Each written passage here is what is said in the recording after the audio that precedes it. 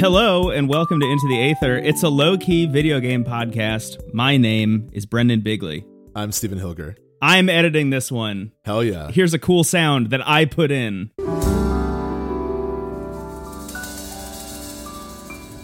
Check that out. Yeah, what do you Take think that, AJ.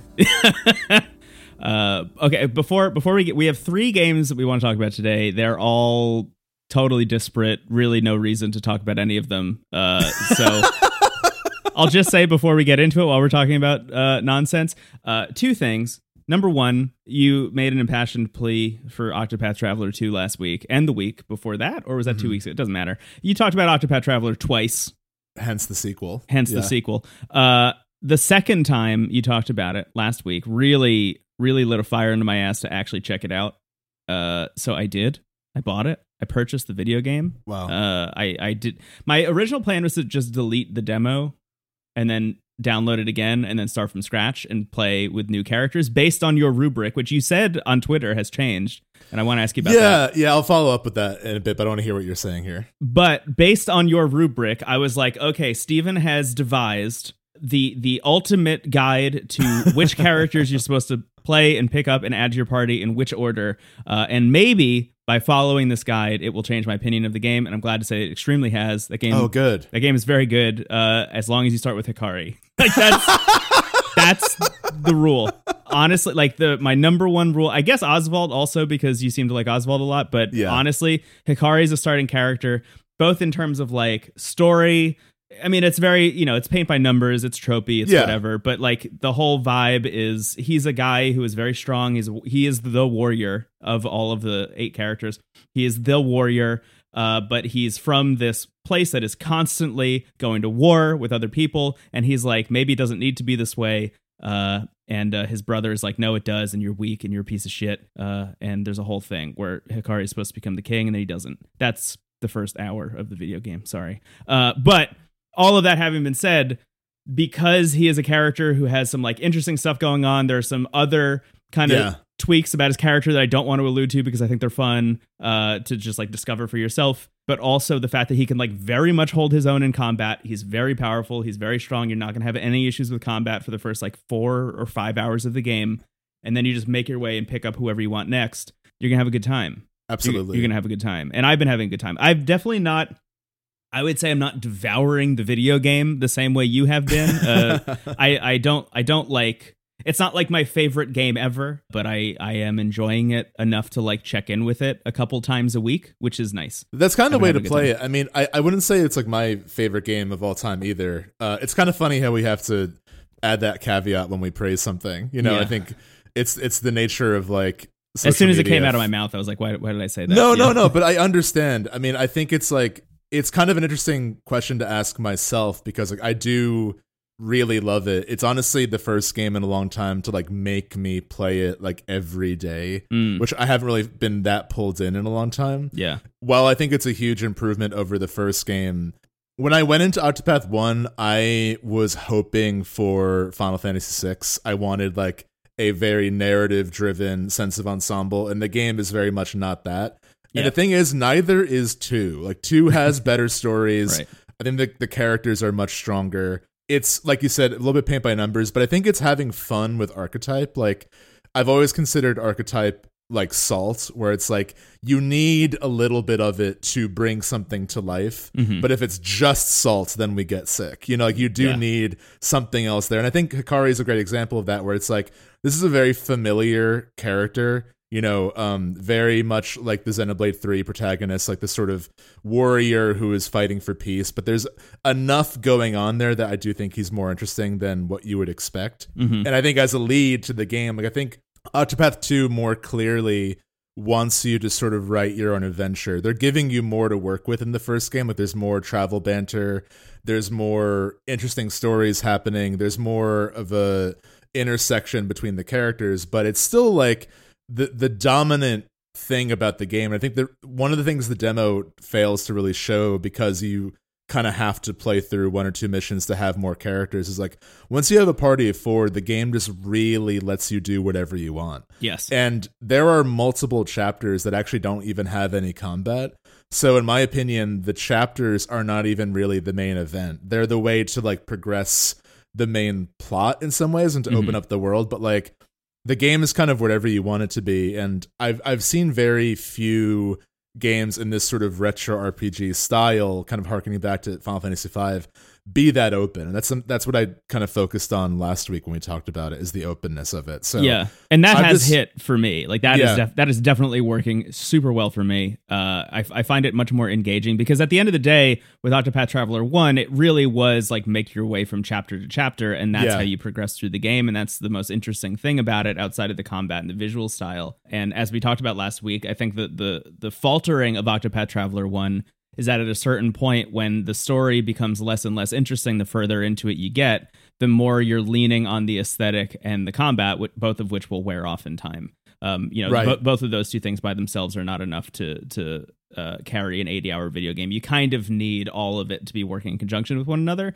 And this game kind of saying, okay, the narrative is actually more interesting, to be clear. Like, it is better than it was in the first game, but it is taking a little bit of a backseat to the fact that the world allows you to explore it kind of at your own whim. And as you talked about last week, and one of the things that's really been sticking with me the more I've been playing it, is seeing clearly earmarked where the difficulty spikes are on the map. Like when you walk into a new place and it's like, hey, you're like way under leveled for this, but maybe you could survive one fight and get a whole bunch of experience if you do that. Or if the place is like 1 or 2 levels above you, and you're like, okay, I feel very confident that I'll be able to make it through encounters here. Let me switch it to nighttime so the combat is even more difficult, and then you get even more experience out of it. Like that kind of stuff, adding strategy to like where you are, not even the combat itself, but like where you are and when you are, is a layer on top of what is already like probably the best combat in a turn-based RPG like this.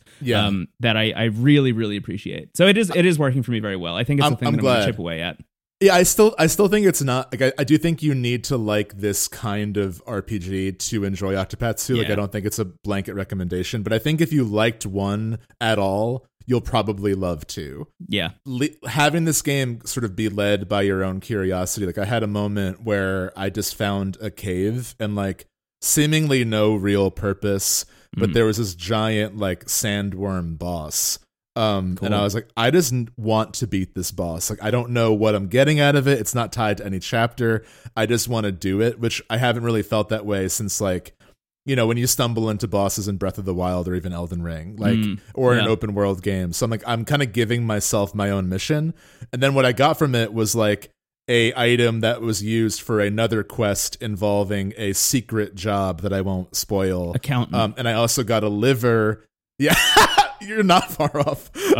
And I got a liver from the beast that I actually could trade in at the Hunters Guild, and I got a secondary Hunter's license. So now I can have 2 characters equipped with Hunter at the same time. That's sick. So like I think I think it's kind of powerful that you don't know what you're gonna get out of certain circumstances, and it's just sort of like up to you to see like, do I want to just go from story to story, or do I want to just like mainline 4 characters and you know then switch eventually? I will say I'm at a point where like I have gotten everybody, and I have done most people's chapter 2s, and I have like 4 characters that are like a little above level 30.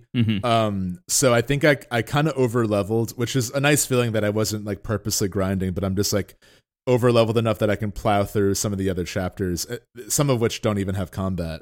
But I'm like trying to get to a point where like everyone is at the same level and everyone is at the appropriate level for their chapter 3 or 4. So overall, the game definitely doesn't really require you grind, because I think just by nature of playing it, you'll end up where you need to be. Yeah, that's what I found. I have 4 characters in my party at the moment, and I'm making my way over to the other 4. And I found that anytime I'm like level blocked by a new area, you know, if I walk in and it's like, oh, this place is level 18 and I'm level 10, that really just means I have to turn around and pick up a new character. And then when I do that and I finish their chapter 1 and I make my way back to that space that I was level blocked at, I'm usually fine. So it's good. I just think one of the more interesting things about Octopath Traveler 2 is all of the stuff that you and I are attaching to and are interested in, completely absent from all marketing for this game. Like the most interesting stuff about Octopath Traveler 2 and all of the things that they've changed and all the quality of life stuff is all completely disconnected from the stuff that they marketed, which is like, hey, we got 8 new characters and it's a little bit further in the future than the first game. And like, that's all they really talked about is like, look at how cool these 8 people are. And to be fair, they're cool. I like them. They're good characters. They're better characters than the first game in a lot of instances. But also there's this whole open world thing that is like so fascinating and so cool and a huge deviation from what I think a lot of us associate with this style of game. That is like totally unremarked upon, except for the reviews where people played like, 30 or 40 hours of it and are like, hey, this game is doing some really interesting shit. Yeah. There's another game I think called Crystal Project that I've only played a bit of, but it more visibly is trying to do like, let's do like a huge, almost Minecraft open world, but with this sort of like retro Final Fantasy combat. That I've heard some people like love. I haven't gone far enough into it to feel one way or the other, but I do think that that's a really brilliant idea, and I really like the way Octopath 2 is doing it. Yeah, I actually played a couple hours of that game, I think last year or whenever people were talking about it actively. I think that was last year. I liked it. It was interesting. But it reminded me a little bit too much of I think just the thing for me was it was a little bit too open. It was a little bit like I have free reign here. And it's one of those things where I needed to make my own fun, but the game didn't teach me how to have fun yet. So I was like having a hard time kind of finding I saw some there. There's a really active channel for Octopath 2 in our Discord, and people were saying how like the amount of time it takes to walk from points is actually really short. Like it's shorter than it looks on the map, which I think prevents this game from being kind of fatiguing because there is random encounters. You are just walking on the map and stumbling into them. Yeah. Which like is not for everybody, but there are also like abilities you get that you can avoid combat more easily. The Scholar gets like a support skill that does that. But yeah, I'm really glad you're liking it more. I didn't want to force your hand, but I'm like, I think you've enjoyed enough of games like this. Like you enjoyed Bravely Default 2 enough where I'm like, if you liked that, I think you'll at least like Octopath 2. Yeah. And I'm glad it's working better for you this time. Yeah. I really just did pick the worst 2 characters to start with, unfortunately, which is, so, to be clear, that is like a failing of the game, I think, that you can, like at the beginning, you can pick a character that is the wrong choice, in a game where it's all about choosing between 8 people and saying which one is the most interesting to you, and they can be your party leader, and that can be fine. And if I had invested more time and picked up more people, like I probably would have eventually gotten into a better groove. But you can set yourself up to have a worse time in the most crucial hours of starting a video game. Yeah. There was some discussion in the Discord about like who is best to start with. Not even like who is the best character, but just like what character kind of makes the most sense to begin the journey with. I think Oswald works, but Oswald's also kind of like a little bit of a unique case because you have to do his first 2 chapters consecutively. Yeah.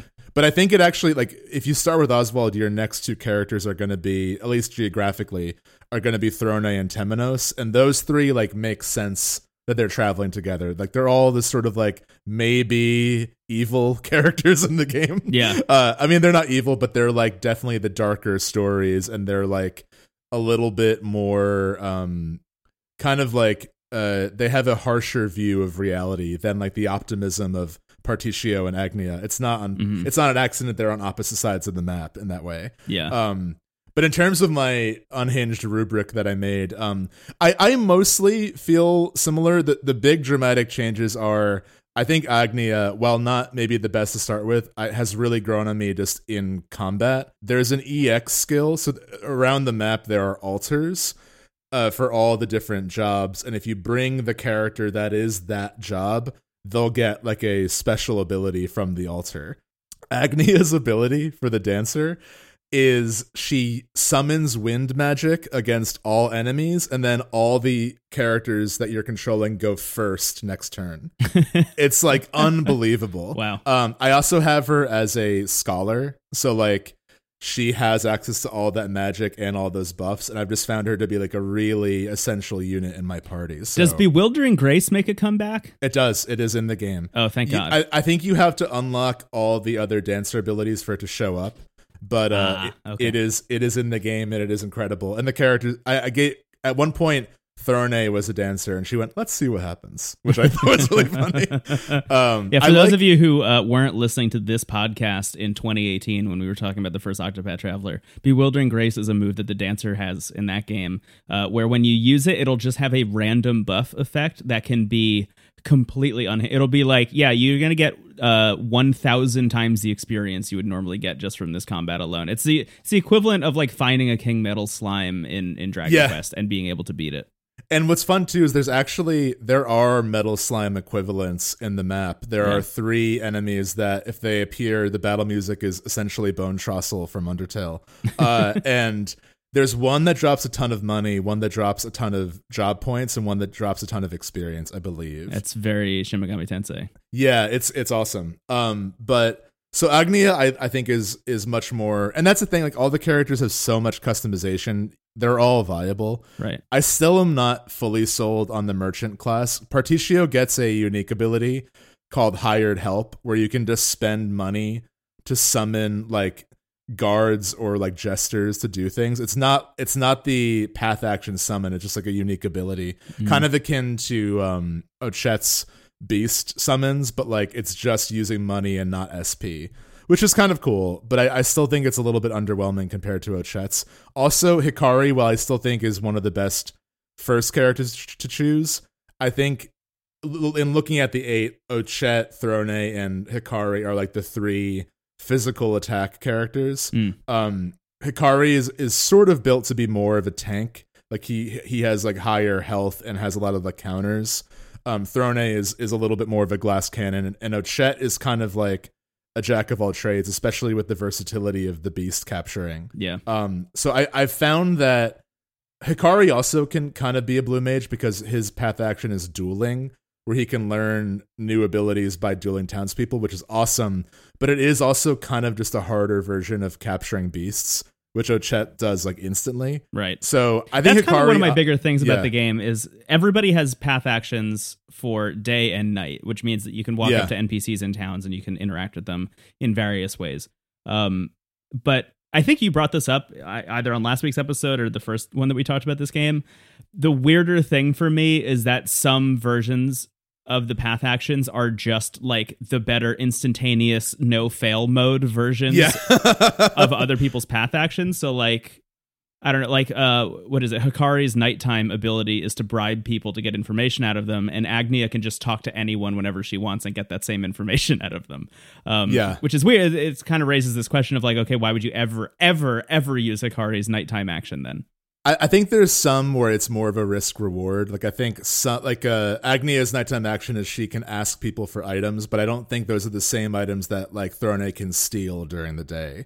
So I think but I think you're right. I mean, especially with like Oswald has Scrutinize, which I've rarely had fail, but then Temenos can just break. He like basically like beats the information out of them. So if he breaks their guard, they'll just spill everything, which is hilarious. I just find that like the ones that make me battle, I'm less likely to do because it just takes a little longer. But yeah, I think like I will revisit that rubric in full once I've finished the game, and I'll share my full thoughts. Yeah, I'm excited about that. I've also heard Kosti's story gets better, which I'm happy to hear because that was like the one story that felt Octopath 1-y to me. Yeah. But we'll see what happens. Yeah.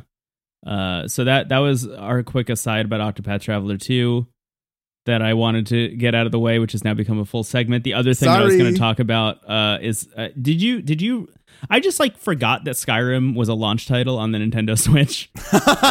And I was sitting there in bed last night trying to decide what I wanted to play before I went to sleep, and I had the Retroid there and I also had the Switch there, and I was like, oh yeah, I can play Skyrim on this thing. And I just like had it's it on the Switch. ultimate fallback. It's primordial behavior, like I said before. What an amazing thing. They also added the anniversary edition, so you can get all the like Creator Club stuff built in there. So you can get fishing, which is nice. Yeah. I just think that's great. I just think it's lovely that there's a Skyrim on the Switch and you can play it whenever you want. Yeah. And it's been there for so long. It's been there for us the whole time, always waiting, always kind of just like winking from the corner of the room. I know a lot of people who played Skyrim for the first time on Switch. It is the modern equivalent of Doom, where it's like you just kind of need this on everything. Yeah. You know? I mean, obviously you won't have the same mod capability, but like even still, like it's a blast to play, especially handheld. Totally. So, it's kind of weird that it's not on mobile. It's like it's weird that it's not an app on the App Store. I mean, you could play Elder Scrolls Blades, where you open a treasure chest and Bethesda asks you for $5. It's like, this might defeat the purpose of a treasure chest. Totally. But I digress. Man, I really wanted to like that game. Yeah. I gave it so much time. I played it on mobile, then I played it again when it came out on Switch. I was like, oh, maybe they've changed some stuff since it's released on Switch. Absolutely not. So it only got worse, which is such a bummer because the big thing for me about Blades was I was coming not hot off the heels. I mean, it had been years, but I loved Fallout Shelter. Like Fallout Shelter was an amazing mobile game by Bethesda. If you haven't played it, highly recommend it. It's a base building game. Like you literally build a vault in the world of Fallout. It's like it's like 2D. You're seeing in the side of a mountain. You're like placing different rooms that have different abilities. You're like, negotiating with people as they show up at the vault door if you want to let them in or not. There's like it's such a great game, and you can kind of play it forever.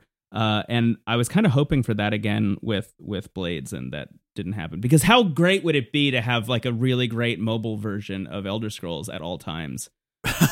Yeah, I wonder what that looks like. I mean, I think Fallout Shelter works because they kind of rethink what Fallout could mean on mobile. Yeah. I do wonder. I mean, Blades is sort of like halfway, where it's like clearly like a more limited version, but it doesn't have a unique identity to itself. Yeah, they didn't get all the way there. Because the thing for me was like the idea of going out into dungeons to specifically get materials that you can use to build up a town that's been ransacked is like a great idea. I mean, you know me and Tarrytown. Yeah, I mean, I'm a sucker for this shit. But like, it's a great distillation of the Elder Scrolls. It's like, yeah, you hop into a dungeon, get rewards, use those rewards to make your rewards better in the future. It's like they got a good loop in there. It's just they ratcheted the in-app purchase shit up as far as they possibly could. It's kind of my same issue with Animal Crossing Pocket Camp, where it's like that could have been such a slam dunk, and now it's kind of faltering. Honestly, one of the game, like almost never in the history of ever has a game kind of like toned down its in-app purchase prices,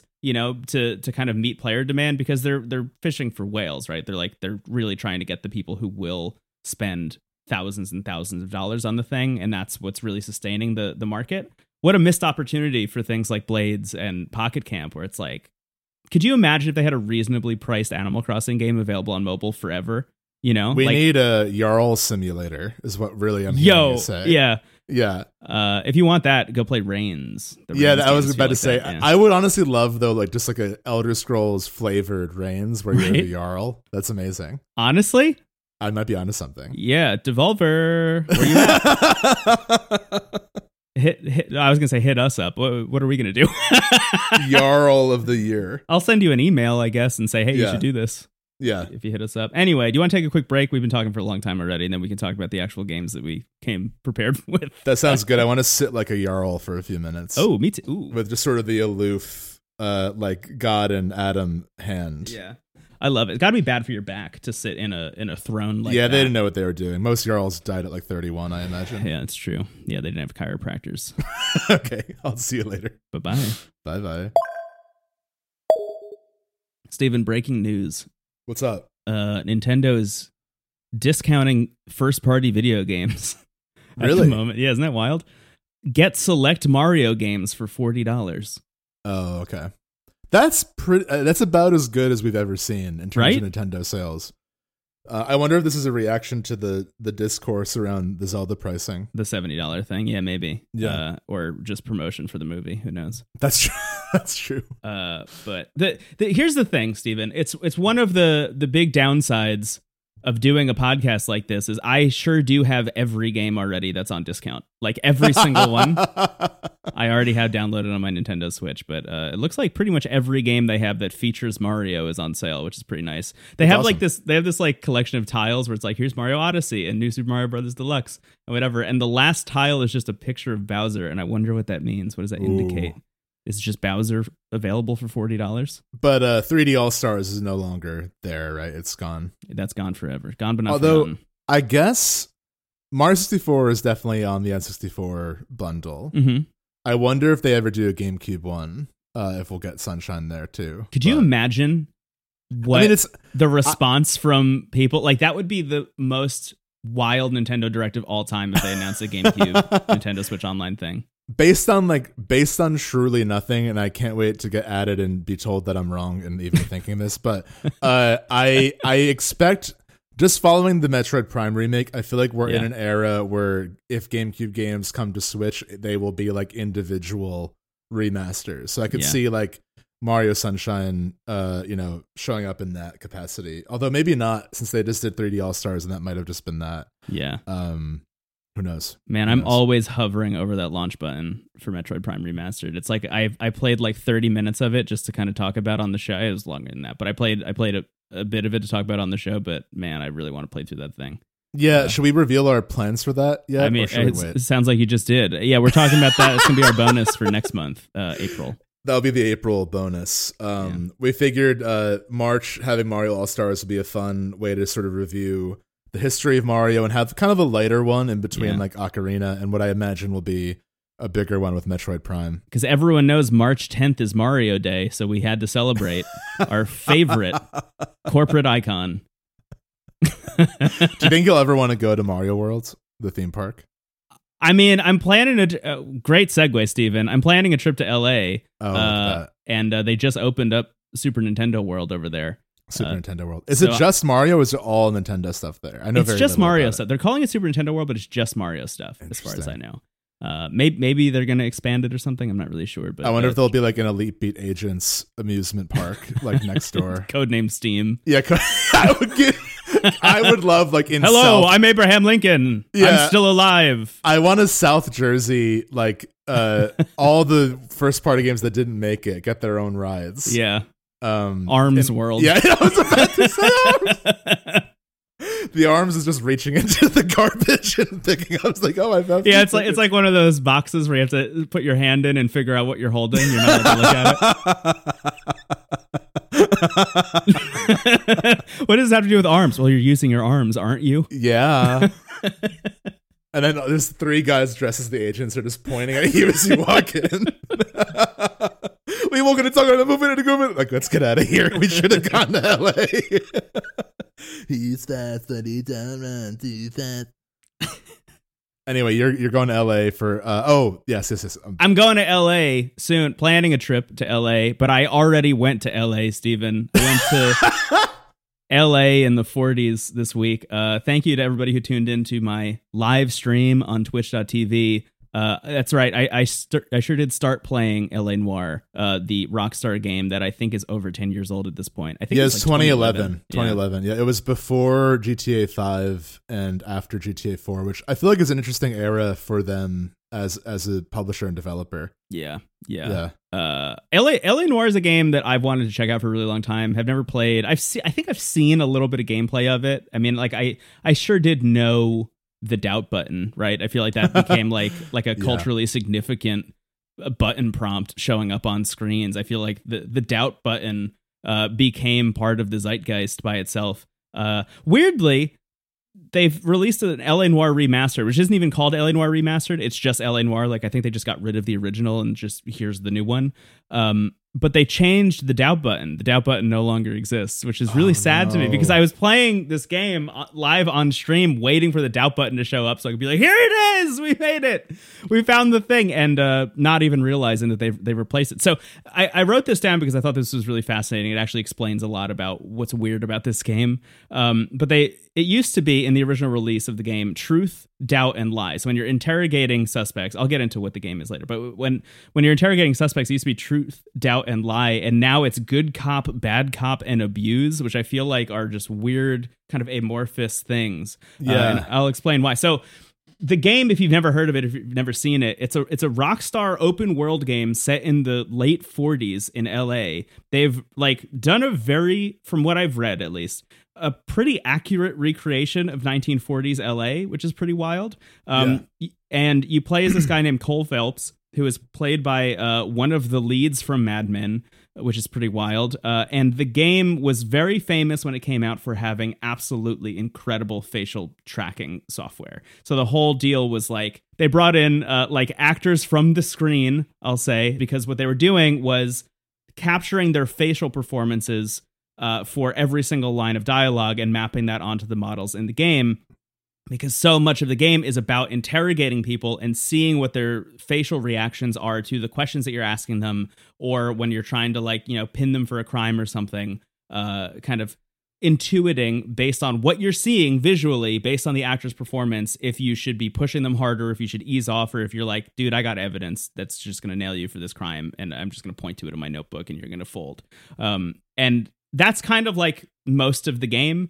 Outside of that, because it's a Rockstar game, of course there are like big shootouts, and of course there's like the ability to brawl with people in their apartments when you bust in there, because, you know, you're kind of a shitty cop. And I think that's one of the interesting things about this game is like, I guess I always assumed that it was kind of glorifying like detective work and cop life and stuff like that, but really seems to be almost an indictment of this era of police work, because so much of the game seems to be about Cole coming hot off the heels of like doing some shit that he really, really, really regrets in World War II, and being like, well, I can still serve my country by being a cop, and like is very, very into the idea of going above and beyond to go out of his way to like essentially shoot, kill, or throw people in prison for the rest of their lives.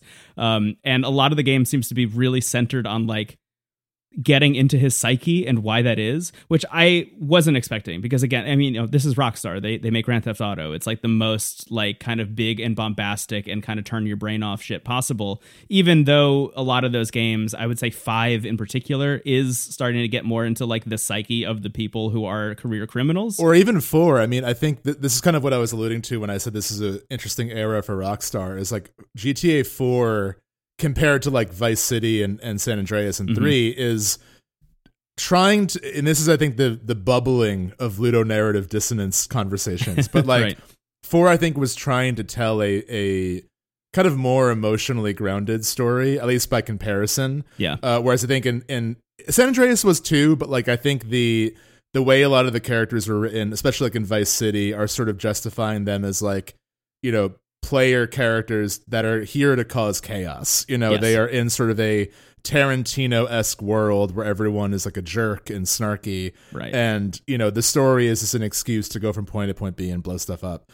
I think in GTA 4, there was an attempt at like having a little bit more of a plot in a traditional sense. And I think games like Red Dead Redemption 1, which came out a year before LA Noire, I think were really at the time the most like, oh, they're like, I actually don't want to cause chaos as this character because it doesn't make sense for him to do that. Correct. You know? Yes. And I mean, redemption's in the title. When then you get to Red Dead 2, and I feel like there's this whole Red Dead 2 feels akin to God of War 2018, where there's like this reckoning with the past. Totally.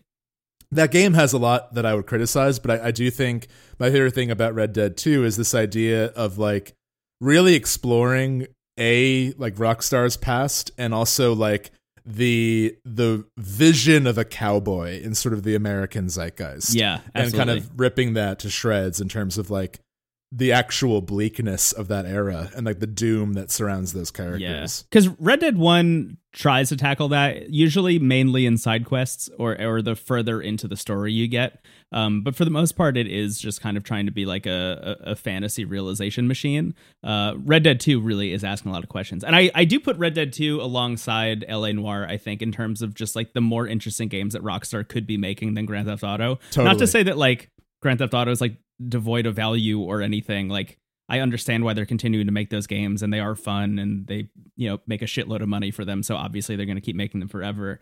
But LA Noire feels like this really interesting swerve where it's like, what if you took all of that focused talent in that studio, you know, the ability to make really dense, interesting open worlds and tell different kinds of stories with different verbs involved than just like run around in a helicopter, jump out, and while you're parachuting to the ground, like shoot a rocket launcher at like a hospital, you know, like that doesn't always need to be that. And right. LA Noire is like, here's a really big triple A budget attempt at doing something like new and interesting with that level of talent.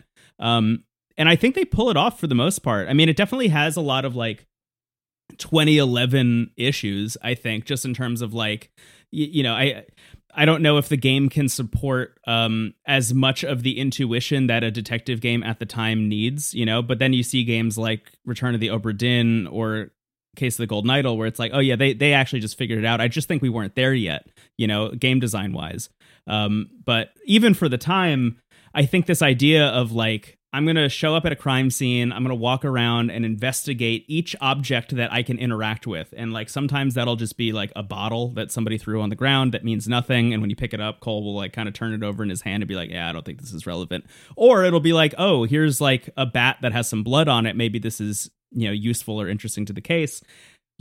Snap over to one of the beat cops and be like, hey, could you mark this? We want to think about this later for the investigation. That kind of stuff is really interesting. And like that kind of procedural work, I think, fills in a lot of the gaps that you don't get if you're watching a thing like fucking CSI Miami or whatever. Like you actually are doing the minute to minute work it takes to like figure out an entire crime. And that flow is cool. And the fact that every single case is introduced with this big title card that's like the missing car, it's like they're really getting into the spirit of the late 40s and that era of like actual noir thrillers. And not only that, but you're also following Cole's progression through the police force, which I think is really fun. Like you start off as a beat cop, like accidentally essentially stumbling your way into solving actual crimes. It's like, oh, well, I'm just supposed to be like writing this person up for a parking violation. And now here I am solving a murder. And the more you keep like stumbling into accidentally doing that, the more, your bosses are like, you have upper management written all over you. I'm going to make you a detective. You're a shining star in the force, whatever.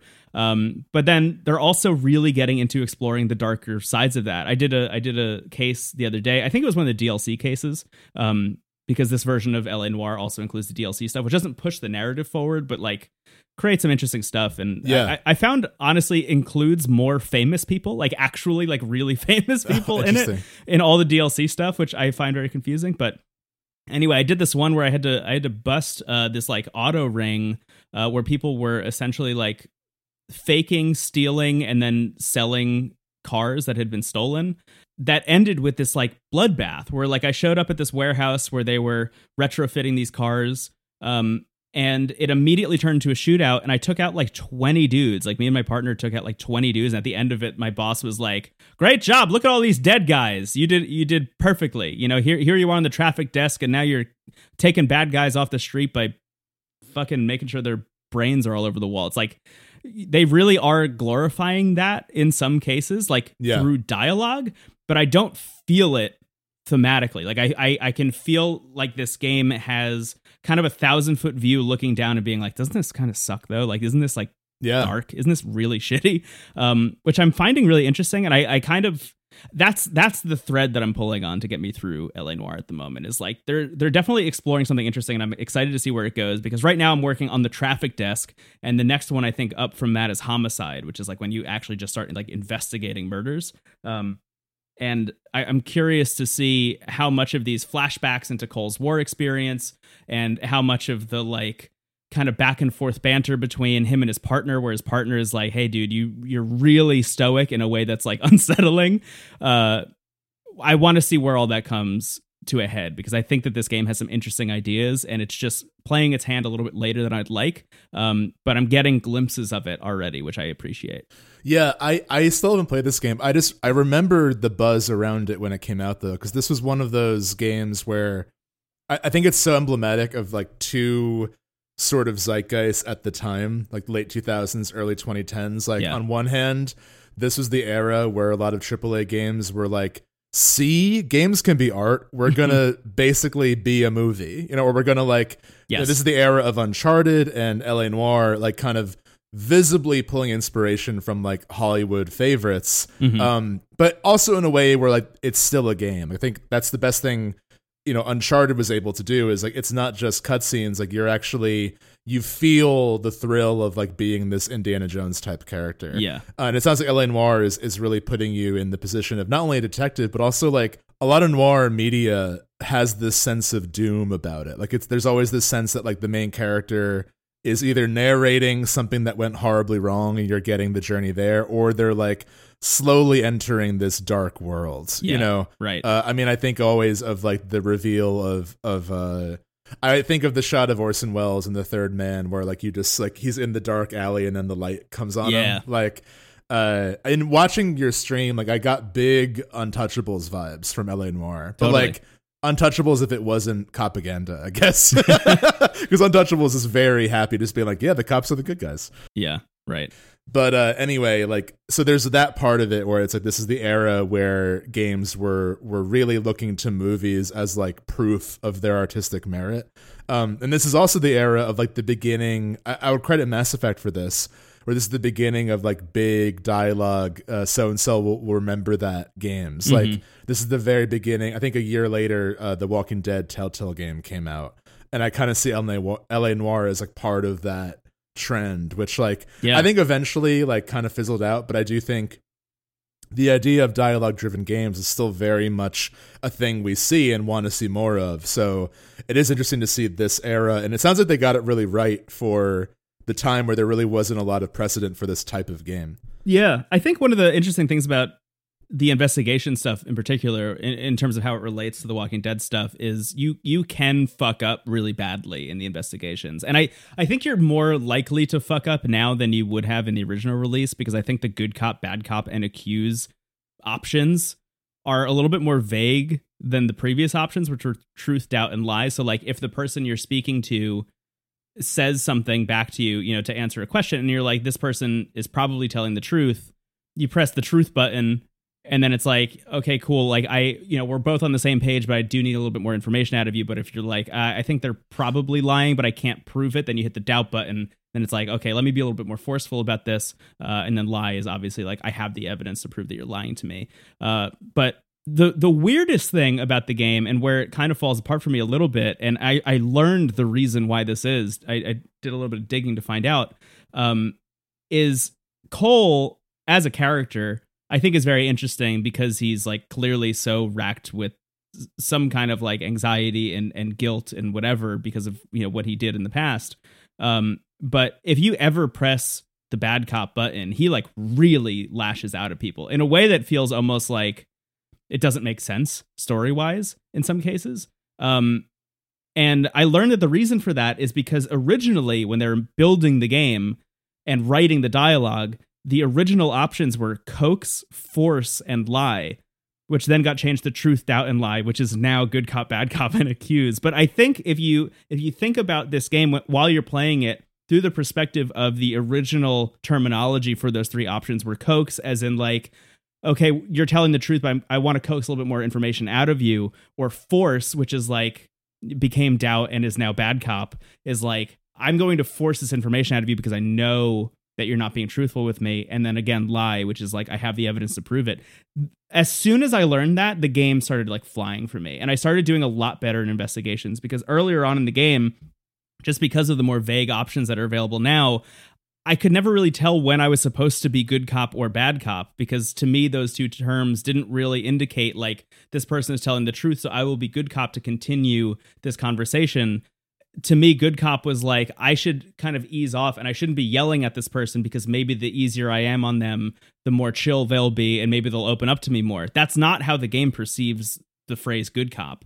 The way that they perceive it is you're just coaxing information out of them and they're telling the truth, because that's the way the lines were originally written. And it explains why Cole starts screaming at people all the time in this game, which feels like so out of the realm of how he should be reacting in a lot of instances. Especially like there was one investigation I did where this girl had been drugged and put in a car that had like flown off of a cliff essentially and got caught on a billboard before it hit the ground, which is the only reason everyone in the car didn't just die. And you go and visit her in a hospital and Cole's like screaming at her. And she's like 16. And I was like, dude, you can't be doing that. Like, this is not helpful to the investigation for you to be villainizing this person who very clearly almost died and is still coming off of whatever drugs got slipped into her drink. Like, it's so fucked hearing him scream. Yeah. But it also does kind of illuminate his character to me, which I think is interesting. This disconnect between what the game is trying to do and what it should be doing and how it was originally written actually makes Cole more interesting to follow around, because it's like I can never really tell when he's just gonna like blow a fuse on somebody who super doesn't deserve it, and that might just be, you know, past trauma kind of seeping into his present, exactly, which I think is really interesting. That having been said, I think the weakest thing about the game that everybody always talks about is the driving. Like, the driving feels like shit, honestly. And anytime I need to do like a chase, it just like makes me want to throw my controller.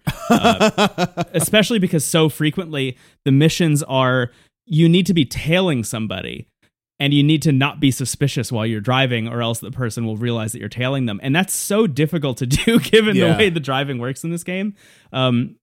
That having been said, if you're just making your way from destination to destination, you can hold down the get in the car button. And by doing that, instead of just pressing it, you'll essentially tell your partner, I need you to drive to the next place so I can look at my case notes. And that's the best thing in the world, because what it does is it just gives you all the dialogue that would have played while you were driving. And it just gives it to you all at once, and then kind of just fades out and you fade in into the next spot, which does defeat a little bit of the purpose of it being an open world.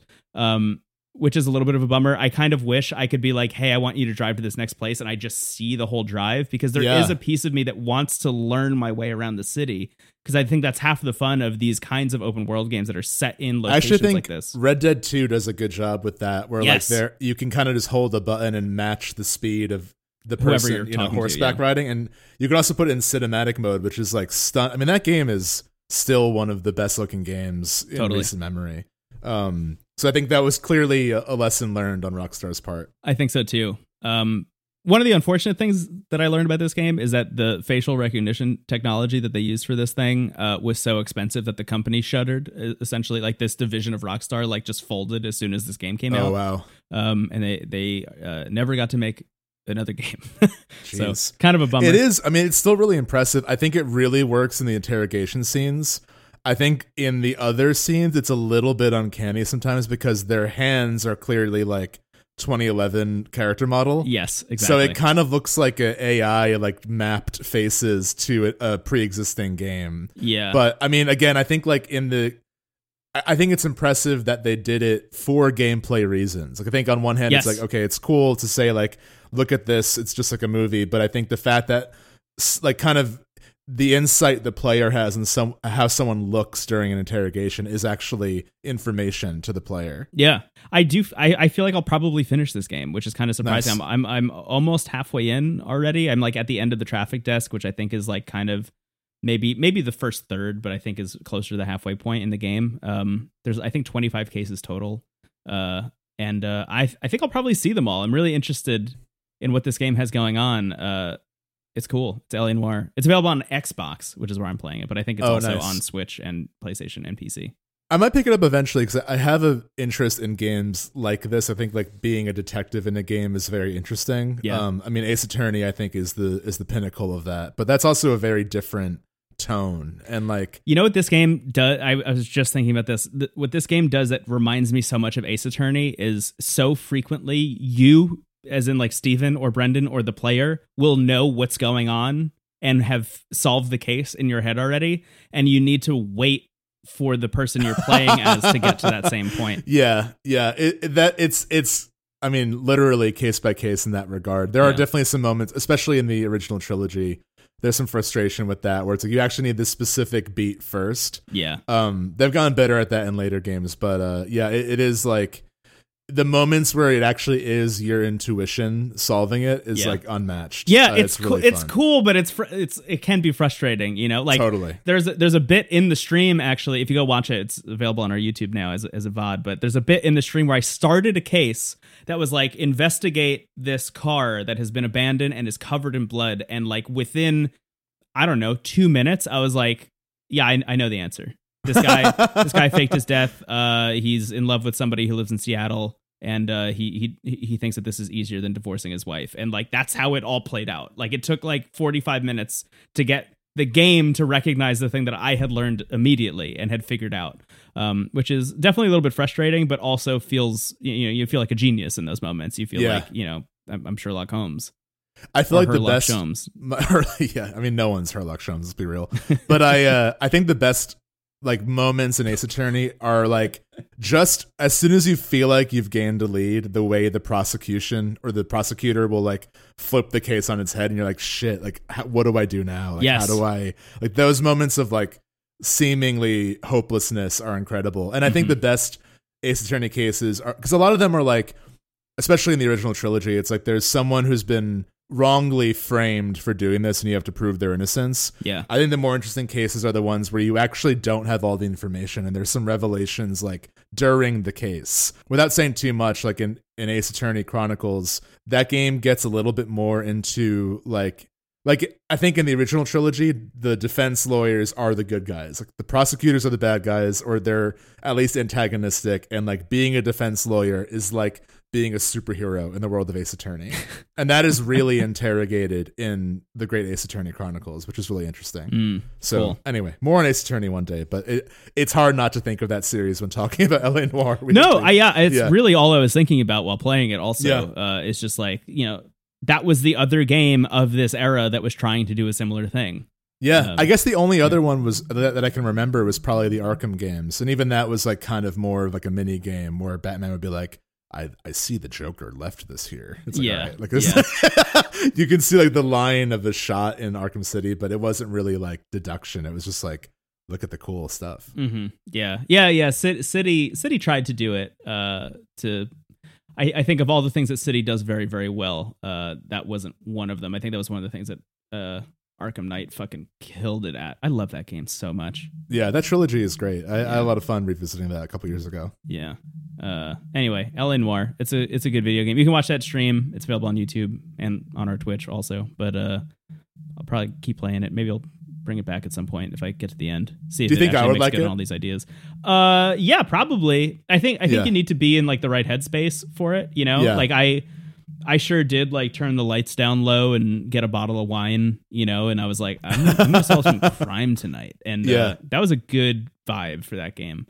I feel like with Rockstar stuff, I tend to like really appreciate and admire it more than like actively like it. I think the two games that really worked for me were both Red Dead games. And even then I had like kind of mixed feelings on both, but like those came closest for me being like a Rockstar fan. And again, like all their games have like, they've been important in just the history of games. Like whether you like them or not, like GTA 3 was about as foundational to like modern games as you can get. Totally. In the open world genre. So yeah, I always admire them, but I struggle to connect to them except for the cowboy ones. So maybe this one is alongside that. I'm extremely with you. Yeah, the only Rockstar game I ever truly loved and finished was the first Red Dead Redemption.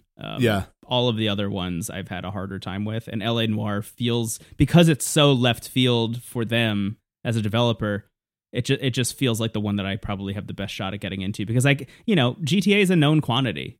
Right. It's like I always know what that vibe is going to be like, even if they're kind of pushing in different directions thematically, like the game will still be Grand Theft Auto because people will revolt if it's not.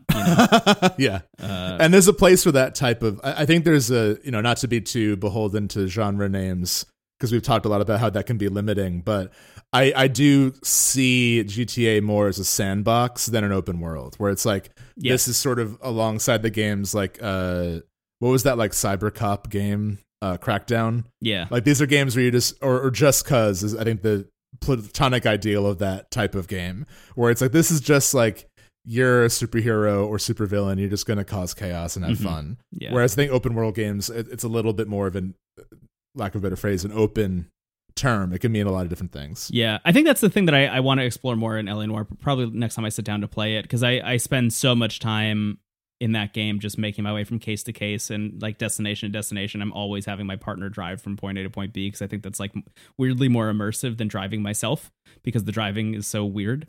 But I am curious how much of the world I can interact with outside of cases or in between cases. Like they say pretty early on in the opening tutorials, like any door with a gold handle is a place that you can enter. And I wonder if that's also true outside of the confines of the case that I'm doing at that moment. Like, can I go to a gun store and like just talk to a guy, like in the middle of a case? Kind of curious to see. I'll report back on that eventually if I make it that far. Yeah, I like to hear more about that part of the game. But all that said, I do think you'd probably like it. I think you'd have an interesting time checking it out. Honestly, my weird big regret is not playing this on the Switch. I feel like this would be really fun on Switch. Interesting. But it playing on Xbox. It like works fine, to be clear. But something about having that game on Switch seems really funny to me. It's so antithetical to the Switch. My big gripe, and I'm trying to figure out if this is a purposeful of the era choice. And when I say of the era, I mean like the 40s choice. But a lot of although the facial stuff is great, like everything in terms of like actors' facial performances are like reads really well. As you mentioned, like they are pasted onto the kind of like 2011 body meshes, which is a little strange. But the big thing that's rubbing me the wrong way is the audio. And I don't know if this is just because of like my life and my career.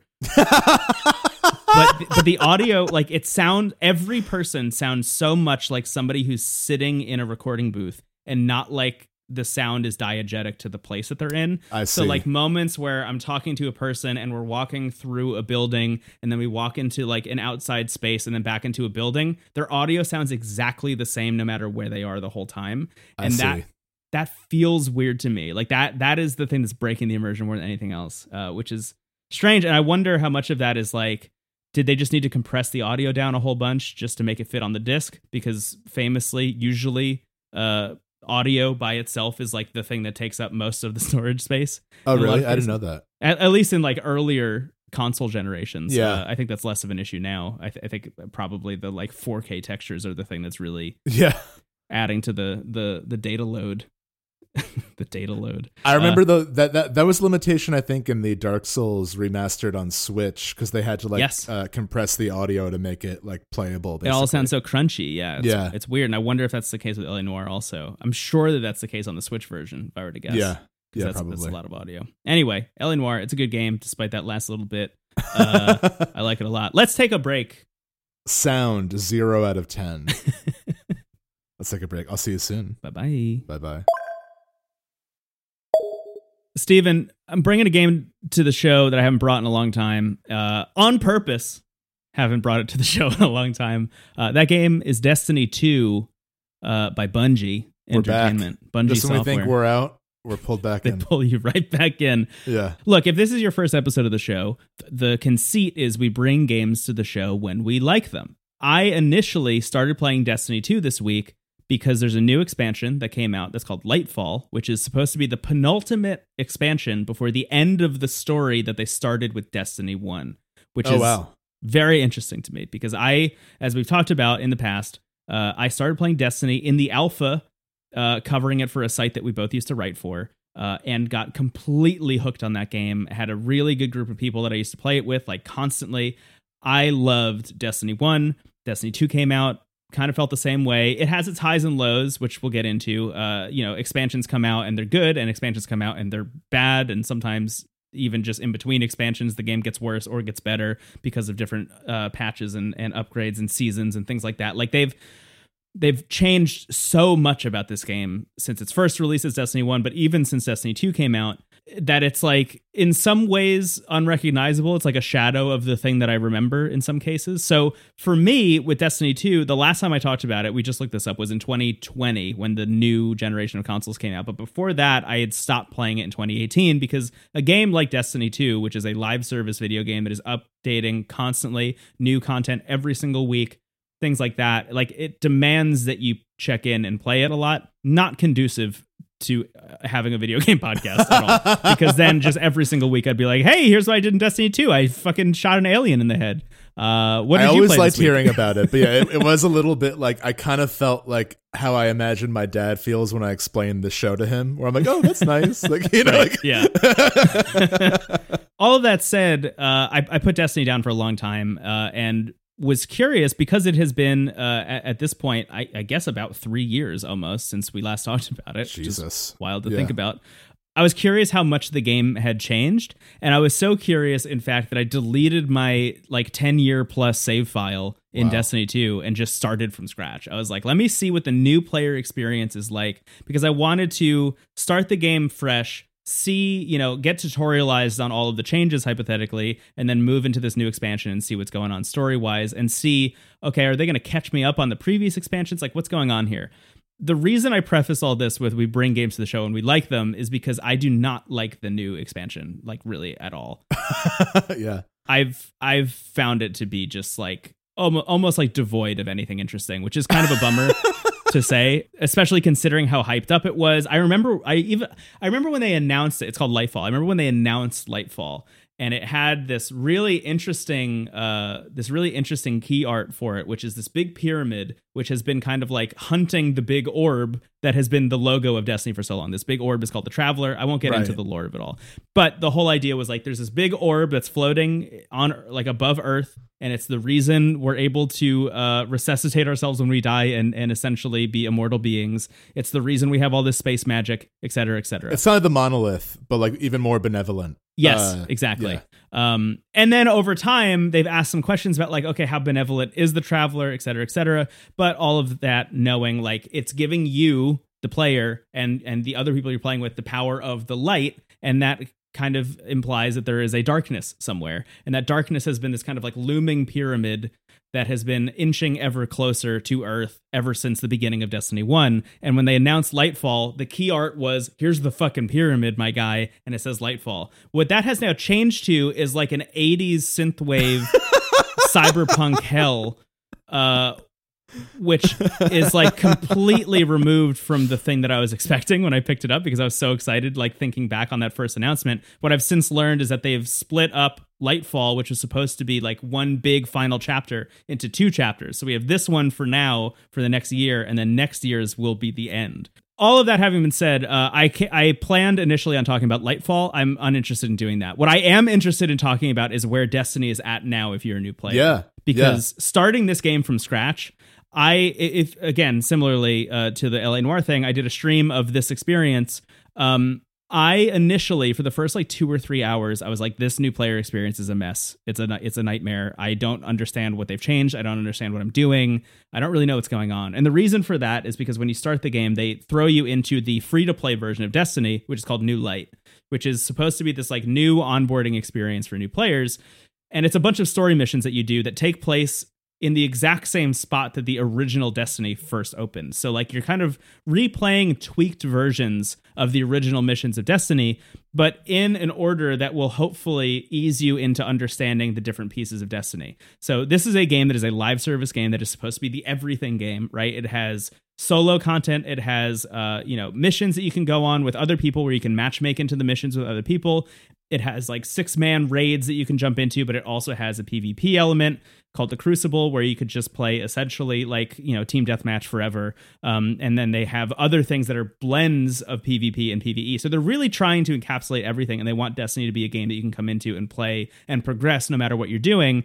And this opening New Light thing, I weirdly think doesn't do a very good job of easing you into that, because what it's really just teaching you is like, here's a bunch of lore that you missed.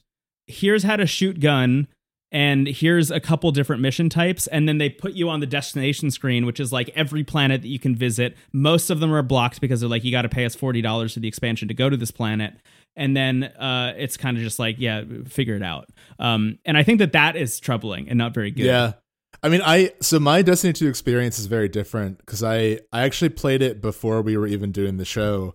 I've mentioned how like I kind of got back into games in a big way in 2017, kind of starting with Persona 5, and then I was just like interested in checking out newer games. Mm-hmm. And Destiny 2 is not really something I would normally go for. Like, I've never really been that into Halo. I'm not really that into FPS games, but I just seen enough footage that I was curious. Yeah.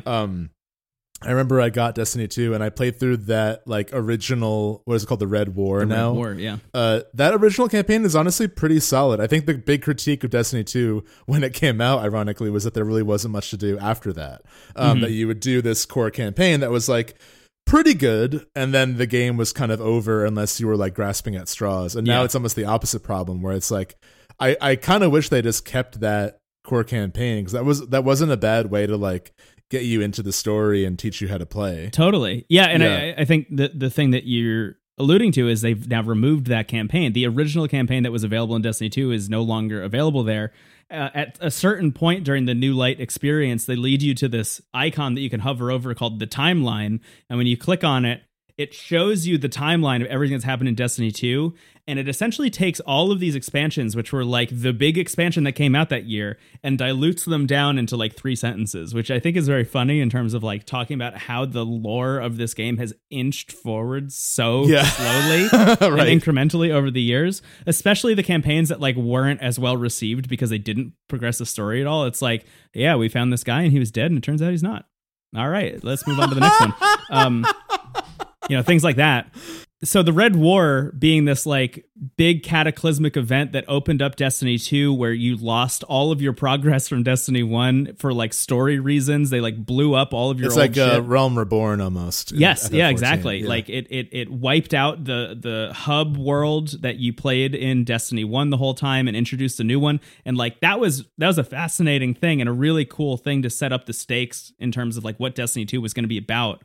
And then they just got rid of it, and now it's like 4 sentences on this timeline page. So all that said, my first like 2 hours playing through the New Light stuff, I was like, this is not compelling for me. Let me jump into Lightfall and see how that is, and that also wasn't working for me. So I kind of took a step back after all this, and I was like, what do I want out of Destiny 2? Like why am I doing this really? Like why am I playing this game again? And that led me to a screen that they had like kind of inched me towards occasionally, but like didn't really explain in any way outside of the 1 billion pop-ups that have been showing up. It's kind of hard to tell like what is important and what's not in terms of like how they're trying to lead you into the new player experience. But they added this new thing that's called the Journey.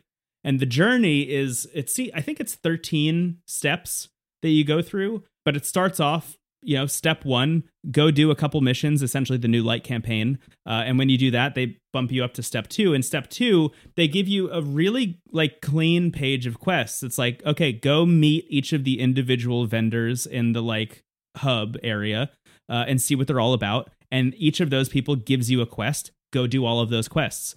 So you're doing like, one strike, which is essentially like matchmaking into a mission with a bunch of people and just making your way to the end of that. Okay, you talk to the guy that runs the Crucible. Go get the quest from him. Oh, yeah, do your placement matches so we can understand like how good you'll be and we can figure out matchmaking for you. Great, easy. Go talk to the gunsmith. He'll be like, yeah, break down 4 weapons so you can get the materials out of them. You understand what the materials are, etc. And then you move your way up to step 3 of the journey, and so on and so on and so on. And each time it gets a little bit more complex, and that is great. That is where I've been having the most fun in Destiny, weirdly, is just making my way through this thing that is actually an introduction to how Destiny works and how to play, and specifically guiding you into what to do next, because it's so daunting. Even before I downloaded Lightfall and before I like erased my character and like figured out like, okay, I'm going to start this from scratch, I had to sit back because this game used to be available on Game Pass and they had all the expansions on Game Pass, but now Bungie is owned by Sony, so there's like a whole thing where they removed it all from Game Pass. So I sat back and I had to ask myself, like, okay, what do I even need to download to play this game? Because I know that Destiny 2 is free, so I can download that. But like, do I need expansions? Do I need to be paying for the previous expansions? Each of them seem to be like $40 or $20. They're like all over the map price-wise. What do I need to actually have a good time? So my thought was like, I'm just going to get Destiny 2 and I'm going to get Lightfall and I'll just see how that goes. What I found in doing this journey thing is that the most interesting stuff to do is all from the previous campaign, which is called the Witch Queen.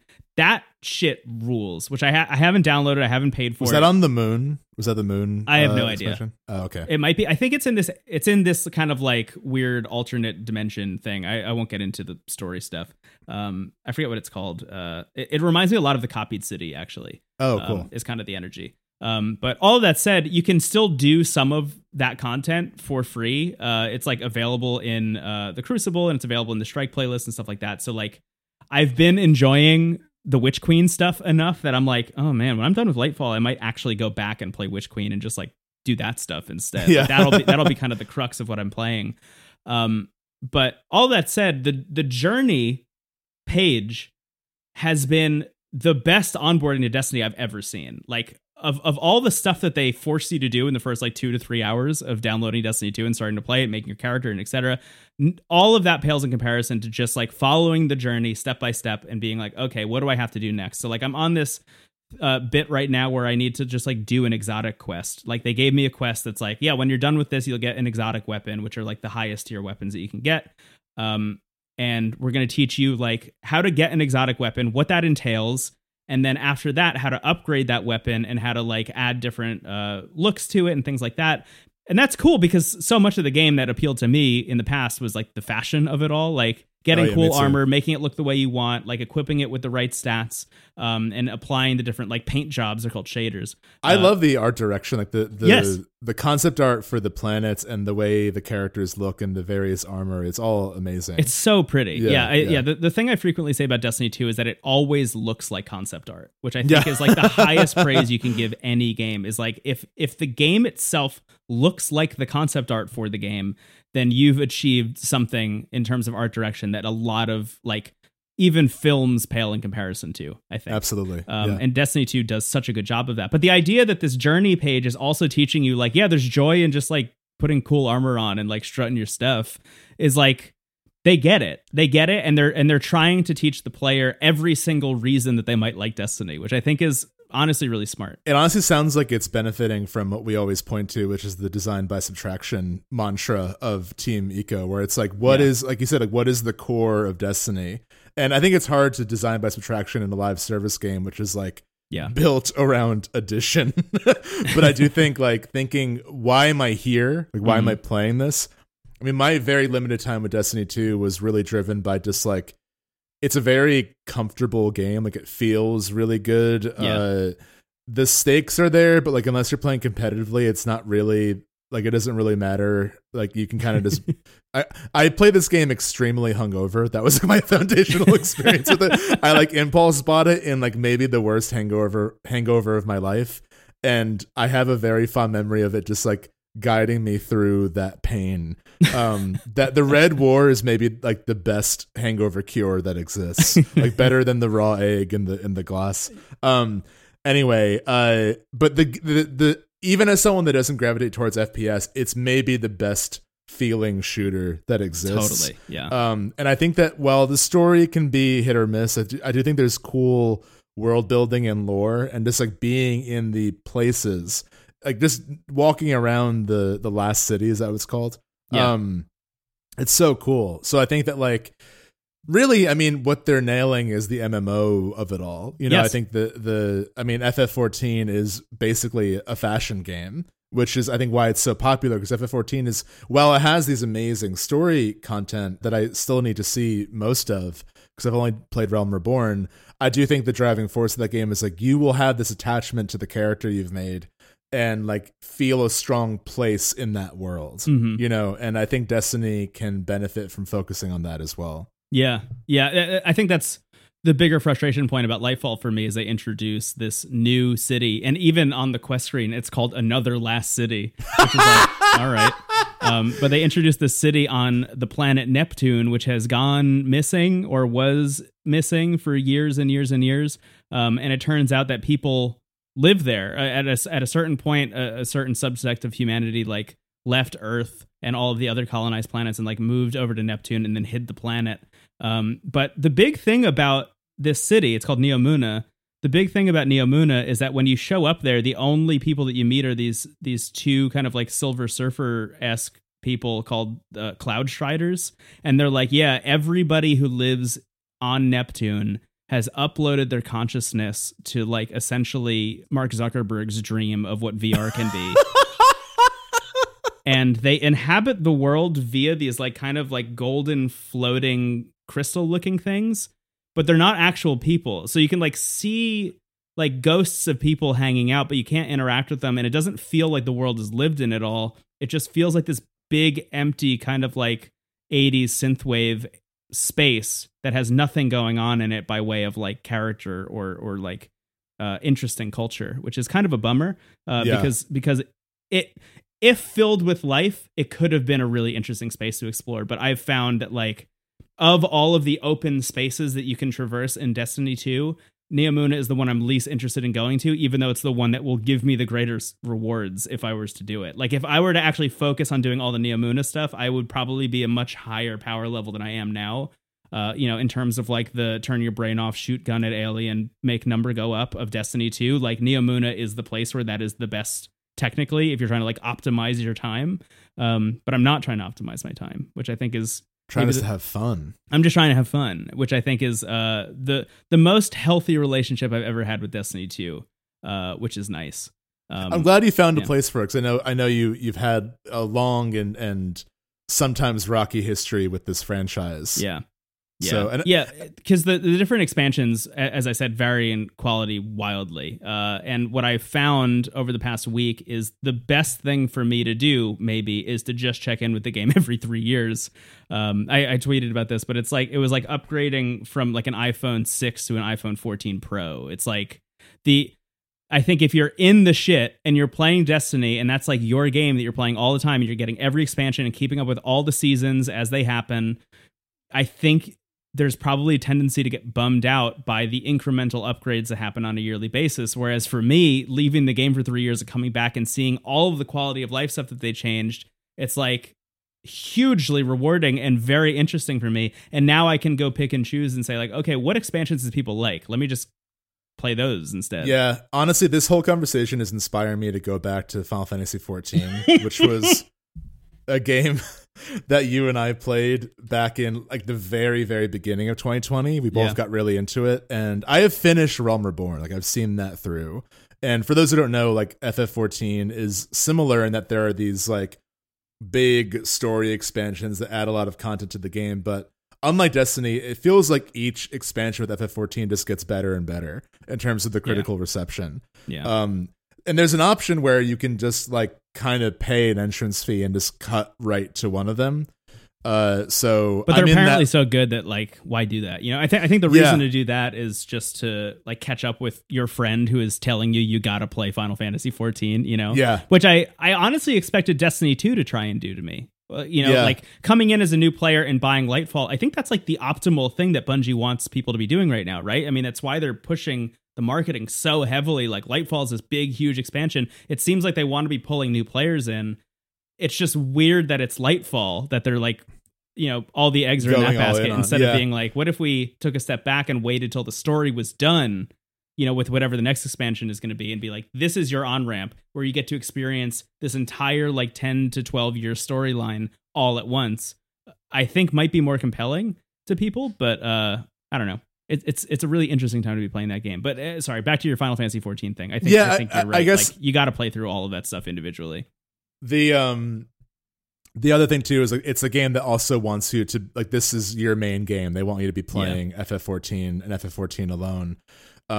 But like I just know I will love all that stuff so much that like I loved Realm Reborn, which is like unanimously considered the bad one.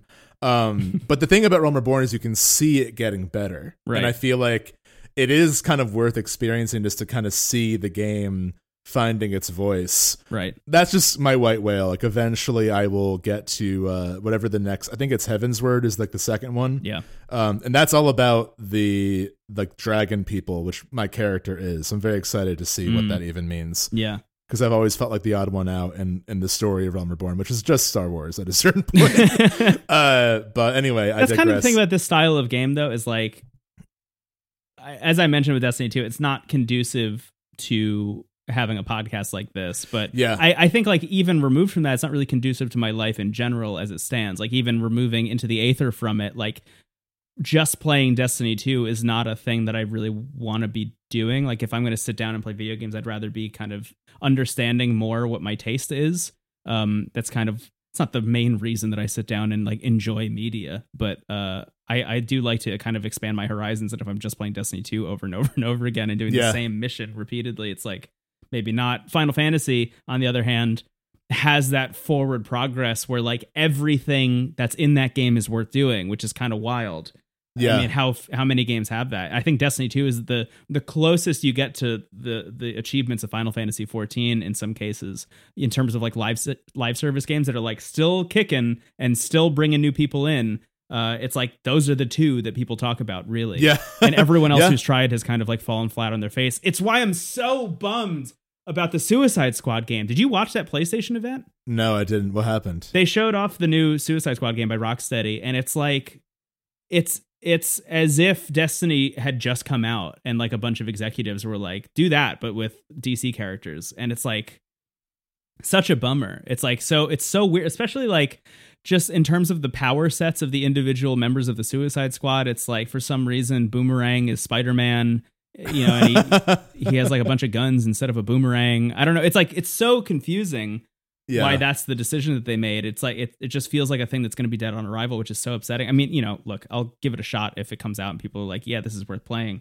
Because like, how often does Rocksteady fuck up their video games? Very infrequently. But I just think that the world is kind of moving past the live service games that didn't already establish themselves and like get it right and have the time and the investment that they need, like monetarily speaking, to continue to improve and get better and get to a place where they're going to be. Because all of these games, Destiny and Final Fantasy XIV, are both perfect examples of this, launched like very poorly. Yeah. And then eventually got better. And so frequently these live service games launch and then are never given the time to improve themselves and get to the place that they were supposed to be when they launched.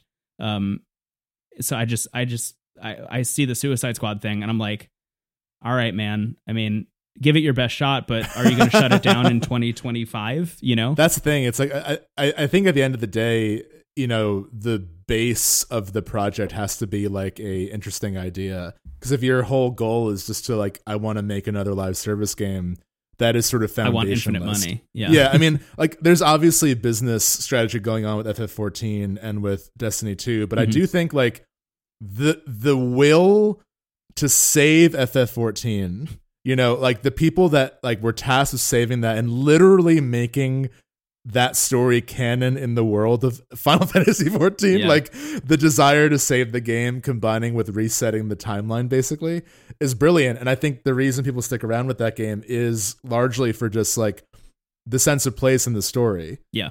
So yeah, I think like ultimately we've just seen too many games try to be this and then kind of disappear when they don't work, which is a really like disappointing way to make any kind of game or any medium really. Yeah. But all that to say, I think with FF14, maybe like down the road, I will task myself with like, okay, maybe we can do a bonus for like this expansion. And that way like I'll actually get it done. I'm in that doldrums between like once you beat Realm Reborn, there is this weird segment where they're like, can you like dust some paintings before Heavensward begins? And that's really? Like where I am. Yeah. Oh, that's funny. They've apparently shortened how long it takes, but there's like kind of a weird post game to Realm Reborn that is like that's like the point where most people fall off, and I just need to power through that. Yeah, that's very interesting. So, yeah. The big thing about Final Fantasy XIV for me is the ongoing monthly subscription for it. Yeah, that's another thing. Why it's a little too expensive, especially given how much we're spending on games already.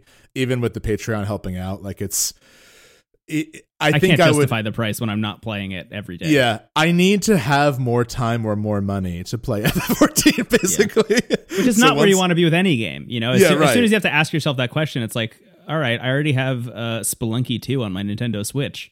Yeah, right. So I can be playing Spelunky. It will happen eventually, but I think for now our priorities are elsewhere. But I know that people would be very excited if we were able to check out that stuff. That is one of my favorite bonuses we've ever done. We did a bonus for I would say first like 20 hours of Final Fantasy 14, somewhere in that vicinity. And we did that bonus and recorded it inside of Final Fantasy 14. You can go find that video. Yeah, we recorded the episode while playing it and streaming it, which was a lot of fun. Yeah, we haven't done that again, but I feel like that'd be a fun one to do. We should maybe just do that again in Final Fantasy 14. Yeah, maybe. Or we could do a Mario Kart bonus and just be playing Mario Kart. Yeah. Dude, anyway, I love the accelerator button. I'm happy to hear that there is a version of Destiny 2 that is a good on-ramp for new players. I've always like when we played it a few years ago, I was like hoping to maybe get into it and like learn more about it, but it just sort of fizzled out.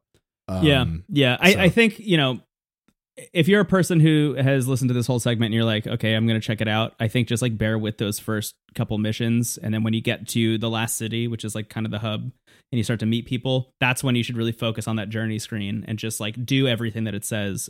Because up until I'm currently making my way into step 6 of that 13 step, whatever.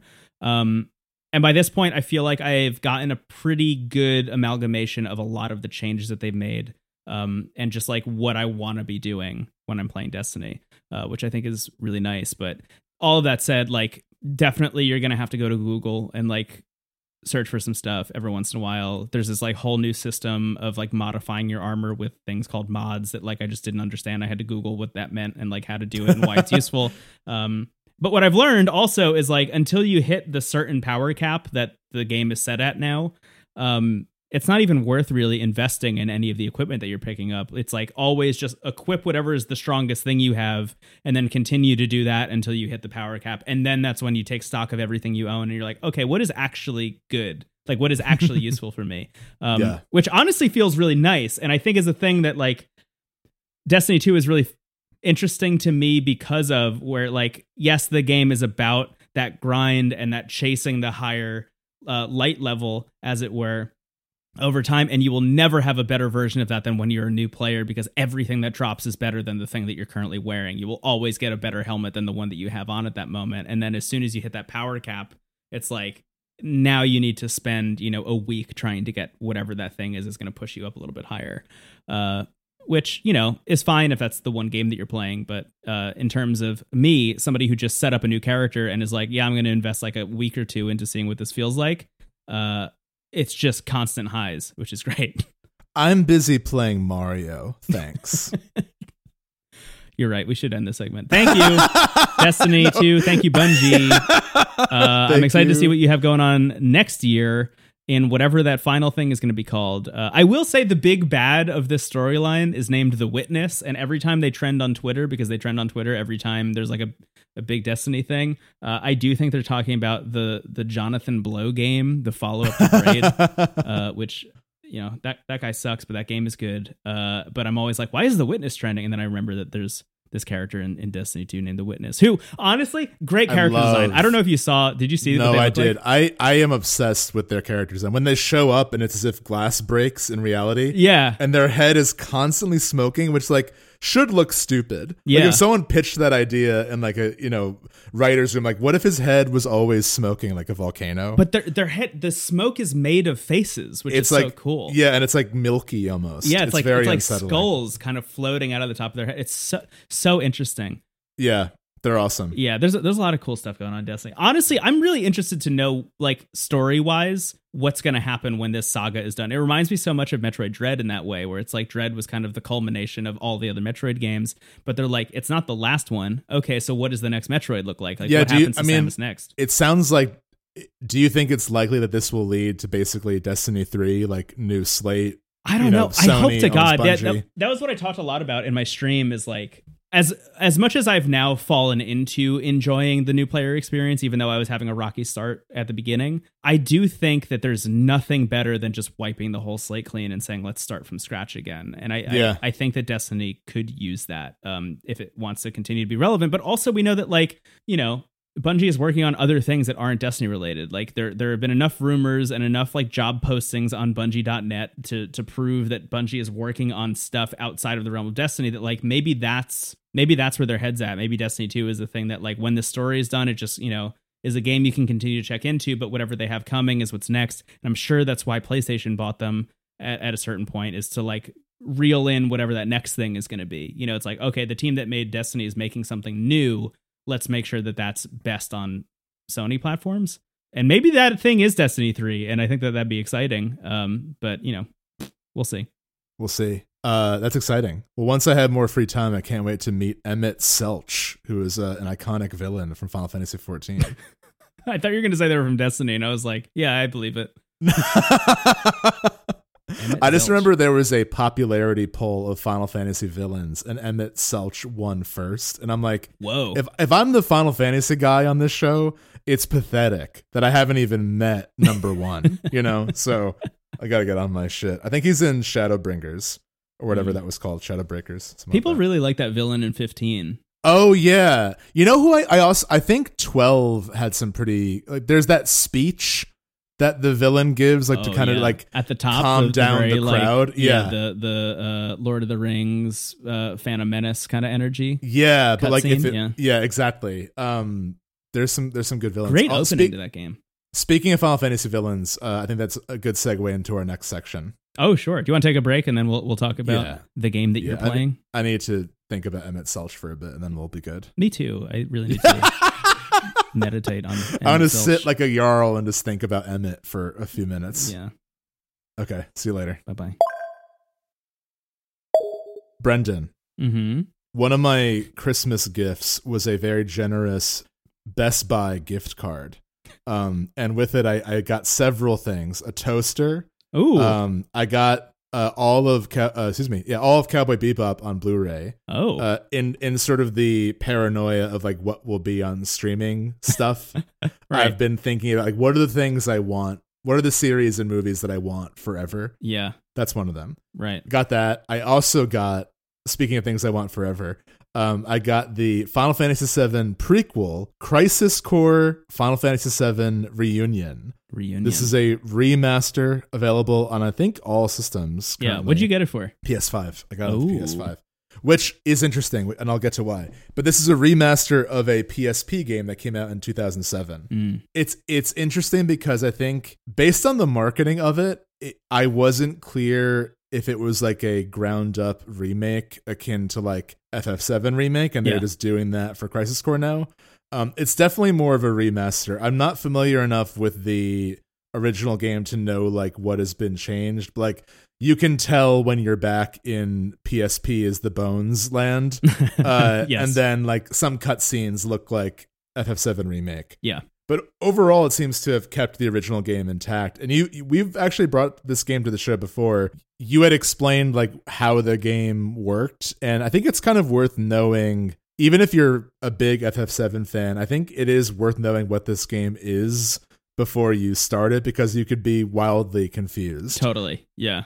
So we'll get to the narrative. I do think you can't really explain this game without spoiling a little bit of FF7, so I'll give a warning before I do that. But mechanically, this game is very interesting because it's mission based. And you mentioned in your PSP section a week or two ago that like this game was clearly made with like doing bits and pieces like kind of on the go and passing. So you'd like do a mission that's like roughly an hour and then check in later. I actually read that this was originally going to be a mobile game.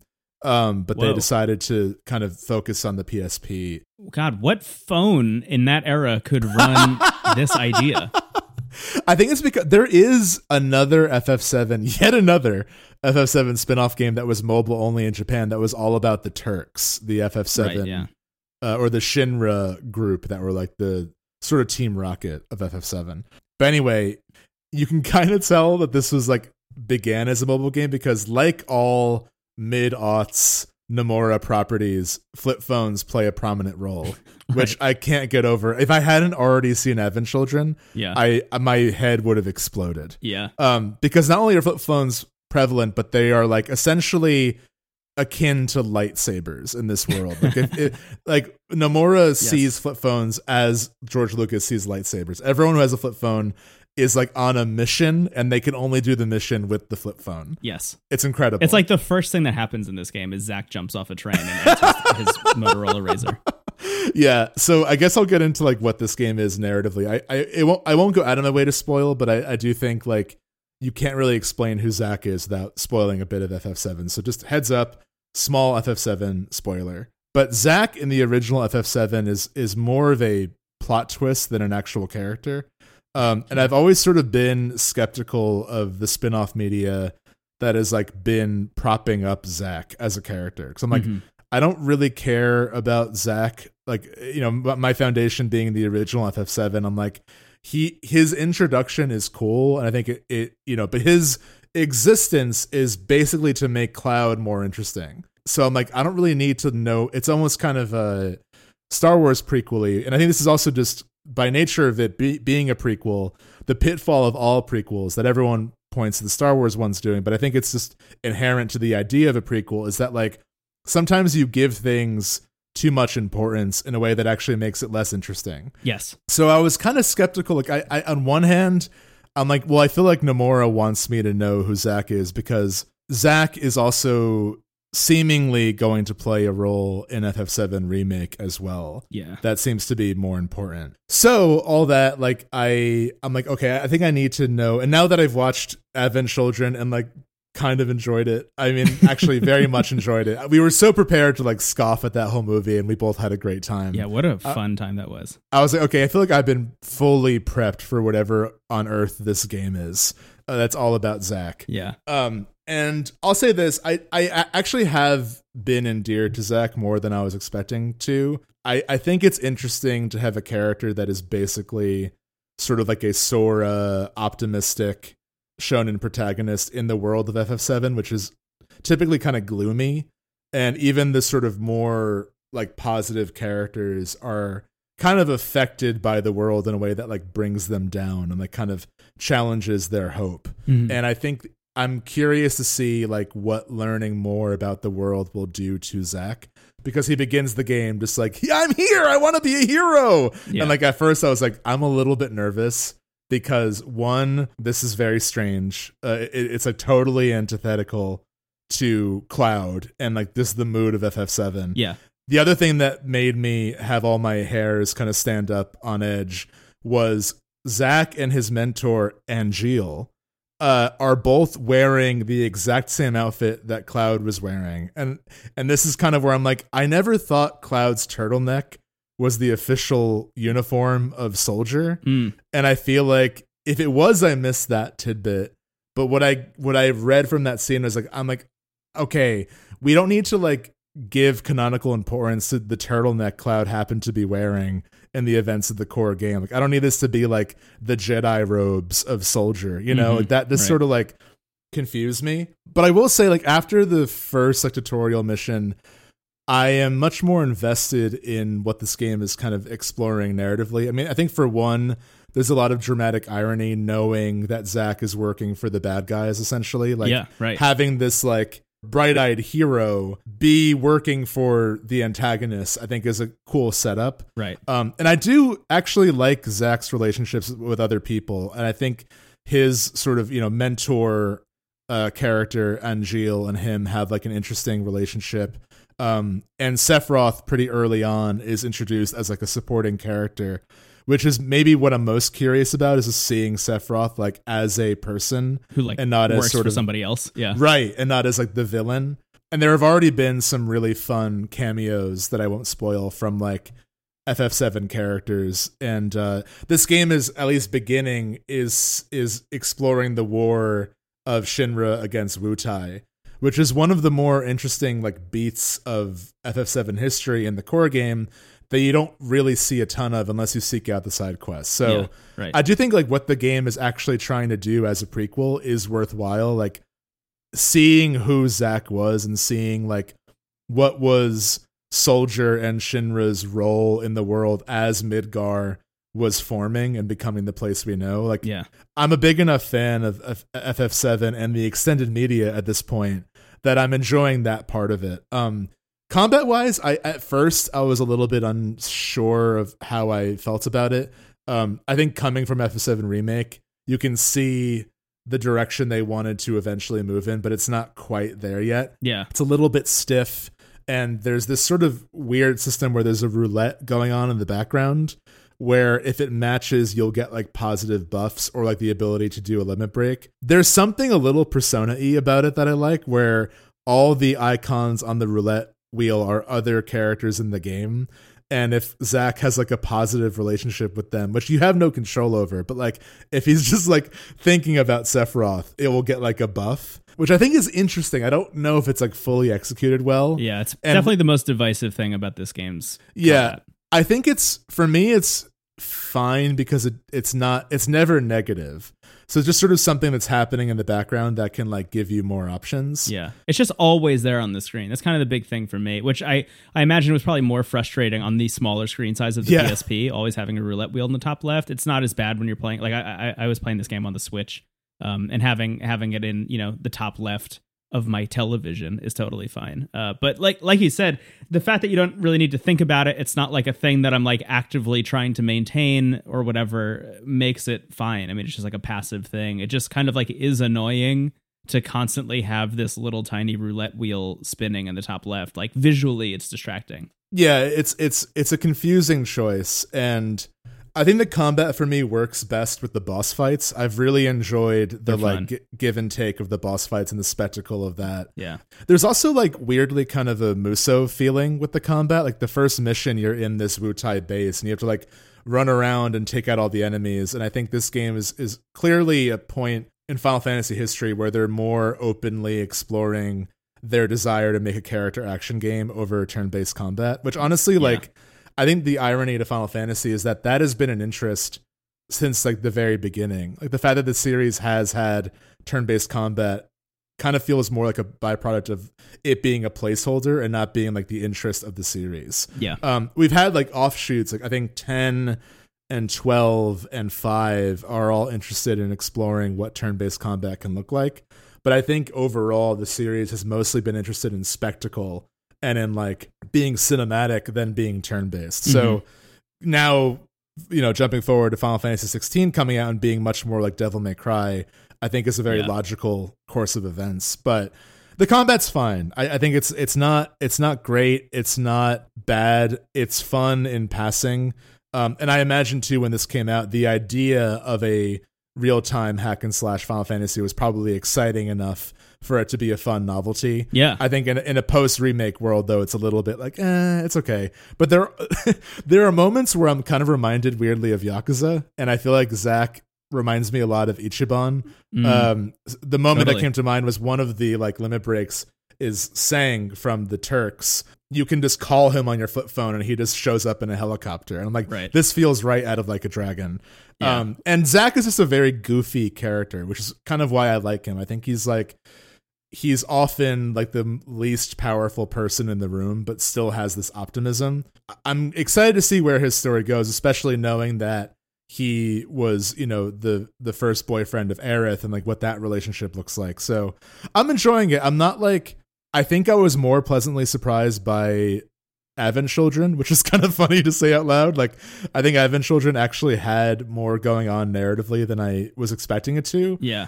I'm kind of just here in Crisis Core to see like a little bit more. Like what I've heard from people who play and love this game is that it actually does develop Sephiroth pretty well, and it also like teaches you more about the world. So I'm interested in that sort of like fun facts about the setting, and to have more context for Zack before the next chapter of Remake comes out. But I would say if you're as big of a fan of FF7 as me, I think it's worth checking out at least.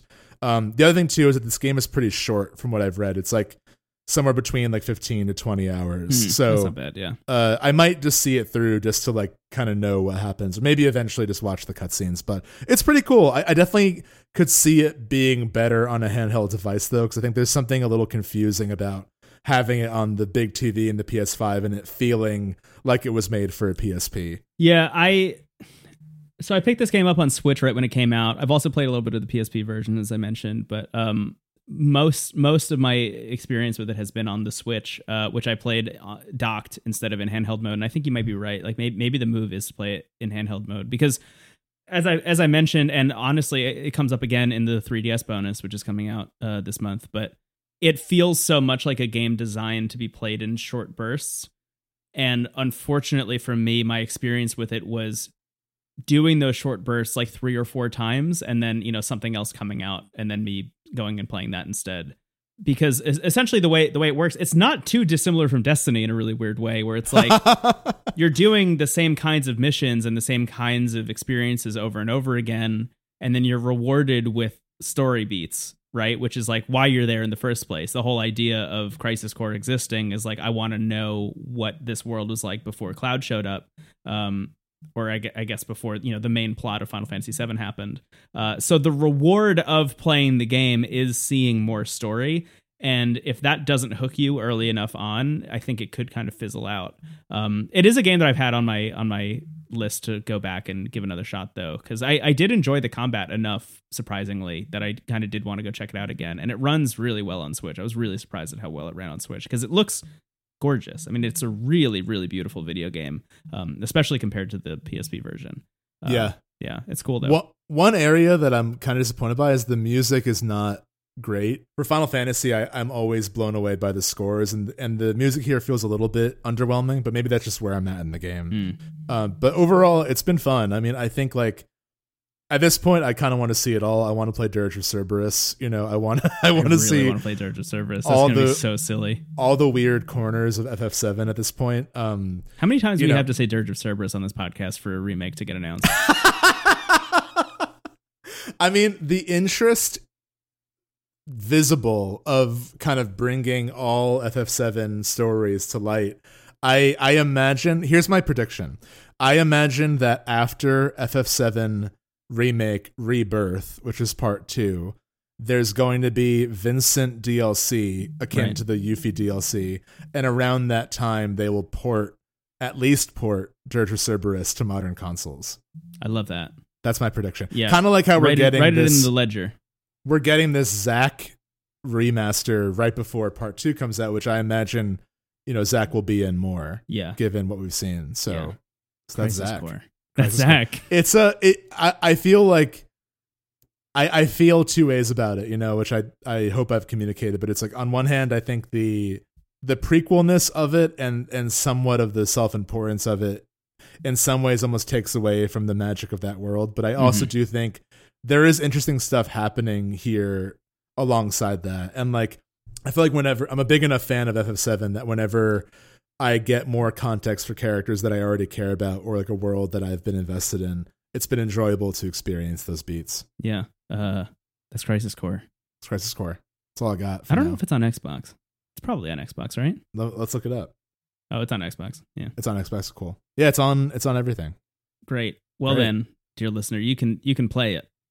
You can experience Zack and his magical cell phone. Yeah.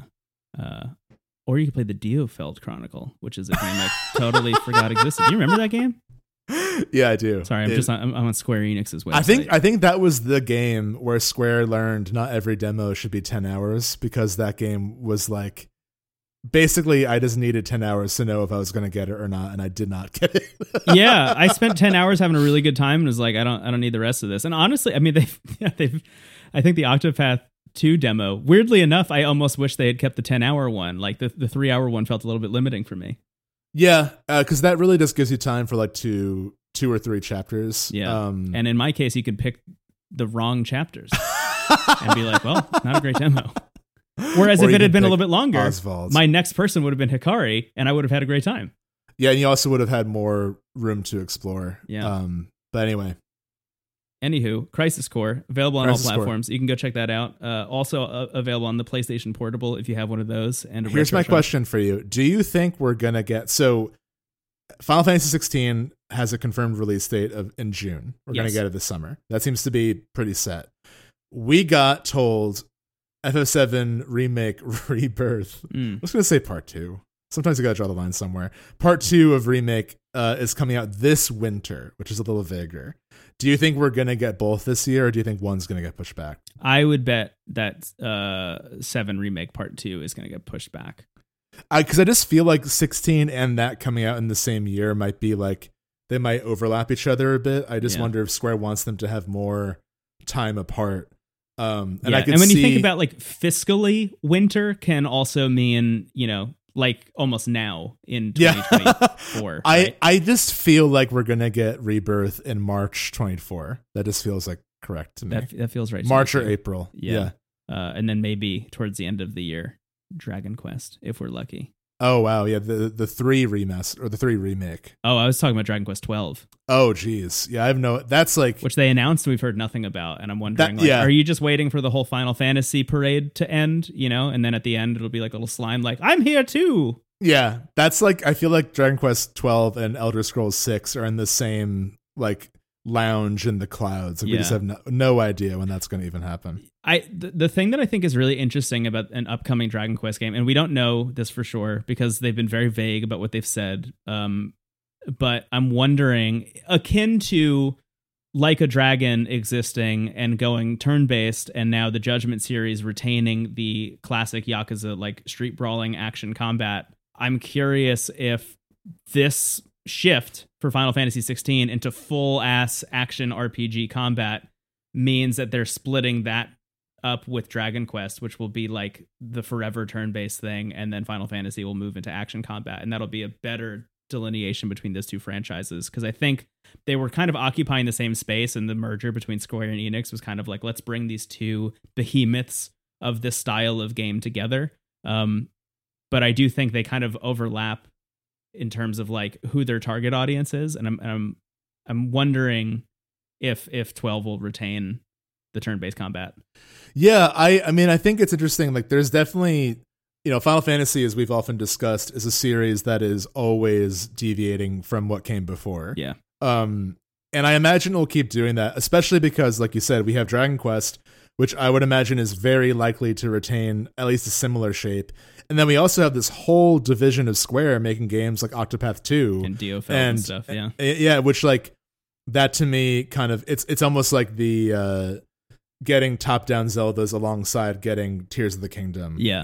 Like, you keep sort of like the old style of games alive, because I think that at a certain point they're different they're different genres, they're different experiences. Yeah. So it's not just keeping it alive for nostalgia's sake, but it's like, how can we explore this space in addition to this series kind of going in its own direction? Yeah. I just think the audience, maybe I'm wrong, but I wonder if the appetite for turn-based combat is going to grow.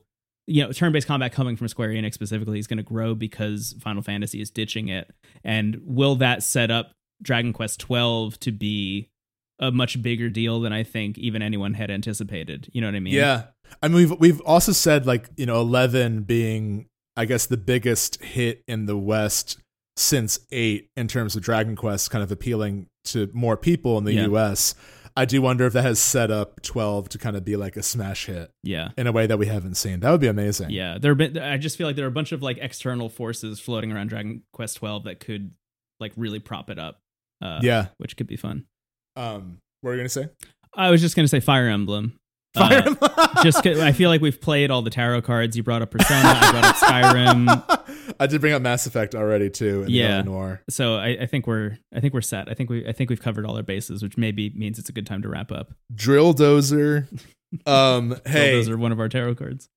Thank you for listening. I want Dozer likes. I'll say it now. I'll say it again. There was actually one game in one of the Nintendo Directs that was focusing on indie games that was like Drill Dozer adjacent, which I'm very excited about. Honestly, if Game Freak's not going to do it, then someone's got to hop to it. Yeah, hop to it.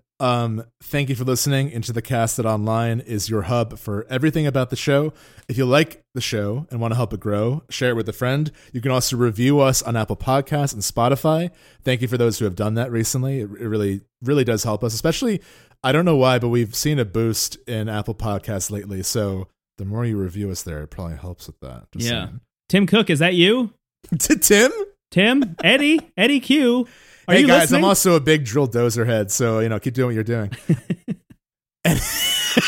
Anyway, you can also, if you really, really like the show and you're like, yes, I'm a Dozer head as well, you can support us on Patreon. We have our 3DS special finally actually on the horizon.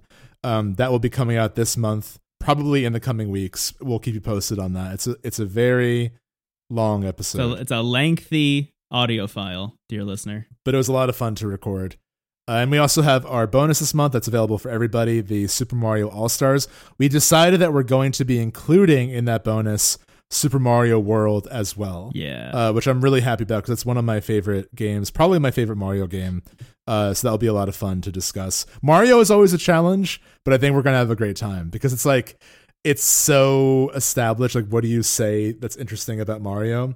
But I think having all the games in one setting and kind of seeing the history of the franchise kind of, game by game, I think that will be a really fun discussion. Yeah, it's been cool making my way through them. Yeah. I know I infamously posted a video on our YouTube channel that said Super Mario Brothers 2 Never Again. But I have been playing it. It's Super Mario 2 is really fast. Yeah, it's not, I would say it's definitely weaker than like 1 and 3. Yeah. But what I'm excited to explore is like how that game also impacted the series, even being a reskin of another game. Like you can definitely feel its influence. Totally, yeah. And also it gave us Birdo, and we're in the year of our savior Birdo. So totally. Pay your respects. Pay your respects and go to intothecast.online for all of our links. What's on the horizon? What are we excited about? I know the next few months have a lot of stuff coming out. I mean, June alone is what Street Fighter 6 and Final Fantasy 16, which I know is a few months away, but even still, the fact that that's like and of course Zelda in May. Yeah. There's a lot of big stuff coming out. Yeah. March and April both have a bunch of stuff that I'm excited to check out. There's the Resident Evil 4 remake is this month. Oh my god, I keep forgetting that that's this month. Yeah. Which is like, I'm just so excited to get my hands on that. Me too. I usually save horror games for October, but that might be one where I play it early just because I want to know. Yeah, the big horror games that I have that I'm withholding from myself for October are Majora's Mask and the Dead Space remake. But Resident Evil 4, there's no way in hell I'm going to wait until October to play that thing. Yeah. The other two I can put on the back burner. Majora's Mask, I've waited forever already. I can continue to wait a couple more months. And the Dead Space remake, I don't know. I don't have an affinity for that game, but I can't wait to find an affinity for that game in October. Yeah, me too. I played. I was a little bit underwhelmed by revisiting the very first one. That might have just been like the mood I was in when I played it, but I'm excited to see that attempted again because I love space horror. I love Alien Isolation. Yeah, and the reactions to the remake. Fusion. I don't know if you kept up with those reviews, but they were like glowing. Yeah. So I'm excited to see how that is. Yeah, but pretty much every month there's just bangers for the rest of the year. I mean, looking at if you back on the Patreon, the Airtable level of our Patreon, you can see the list that we keep up of all the stuff that we're excited about. But like, we have stuff confirmed through August, and every month is bangers through August already. There's at least like 1 or 2 games per month that you and I are gonna really lose our minds over. Exciting. Yeah, very exciting. Starfield hypothetically comes out in June also. Oh. Speaking of June, it's almost, man, I'm almost afraid of that game coming out because I feel like I'm really excited for it, but it just kind of feels like it's a now or never thing for Bethesda. Like, they'll be fine. They're going to make games forever. Yeah. And I'm really excited to see what they work on because I love Bethesda.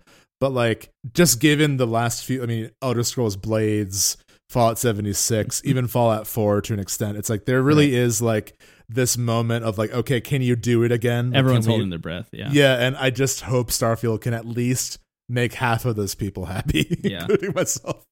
So we'll see. I did set up a savings goal in my bank app to upgrade to a Series X for that game specifically. I'll trade in my Series S and get a Series X just for Starfield. Just for you, Todd. I'm doing it for you. Todd. It's all about the Todds. It's all about the Tims on this episode of Into the Aether. Thank you so much for listening. Thank you for listening. Talk to you next week. Talk to you next week.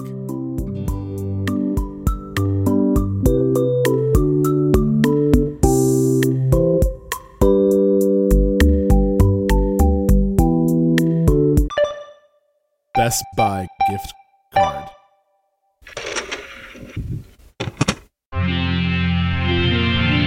TWG, the worst garbage.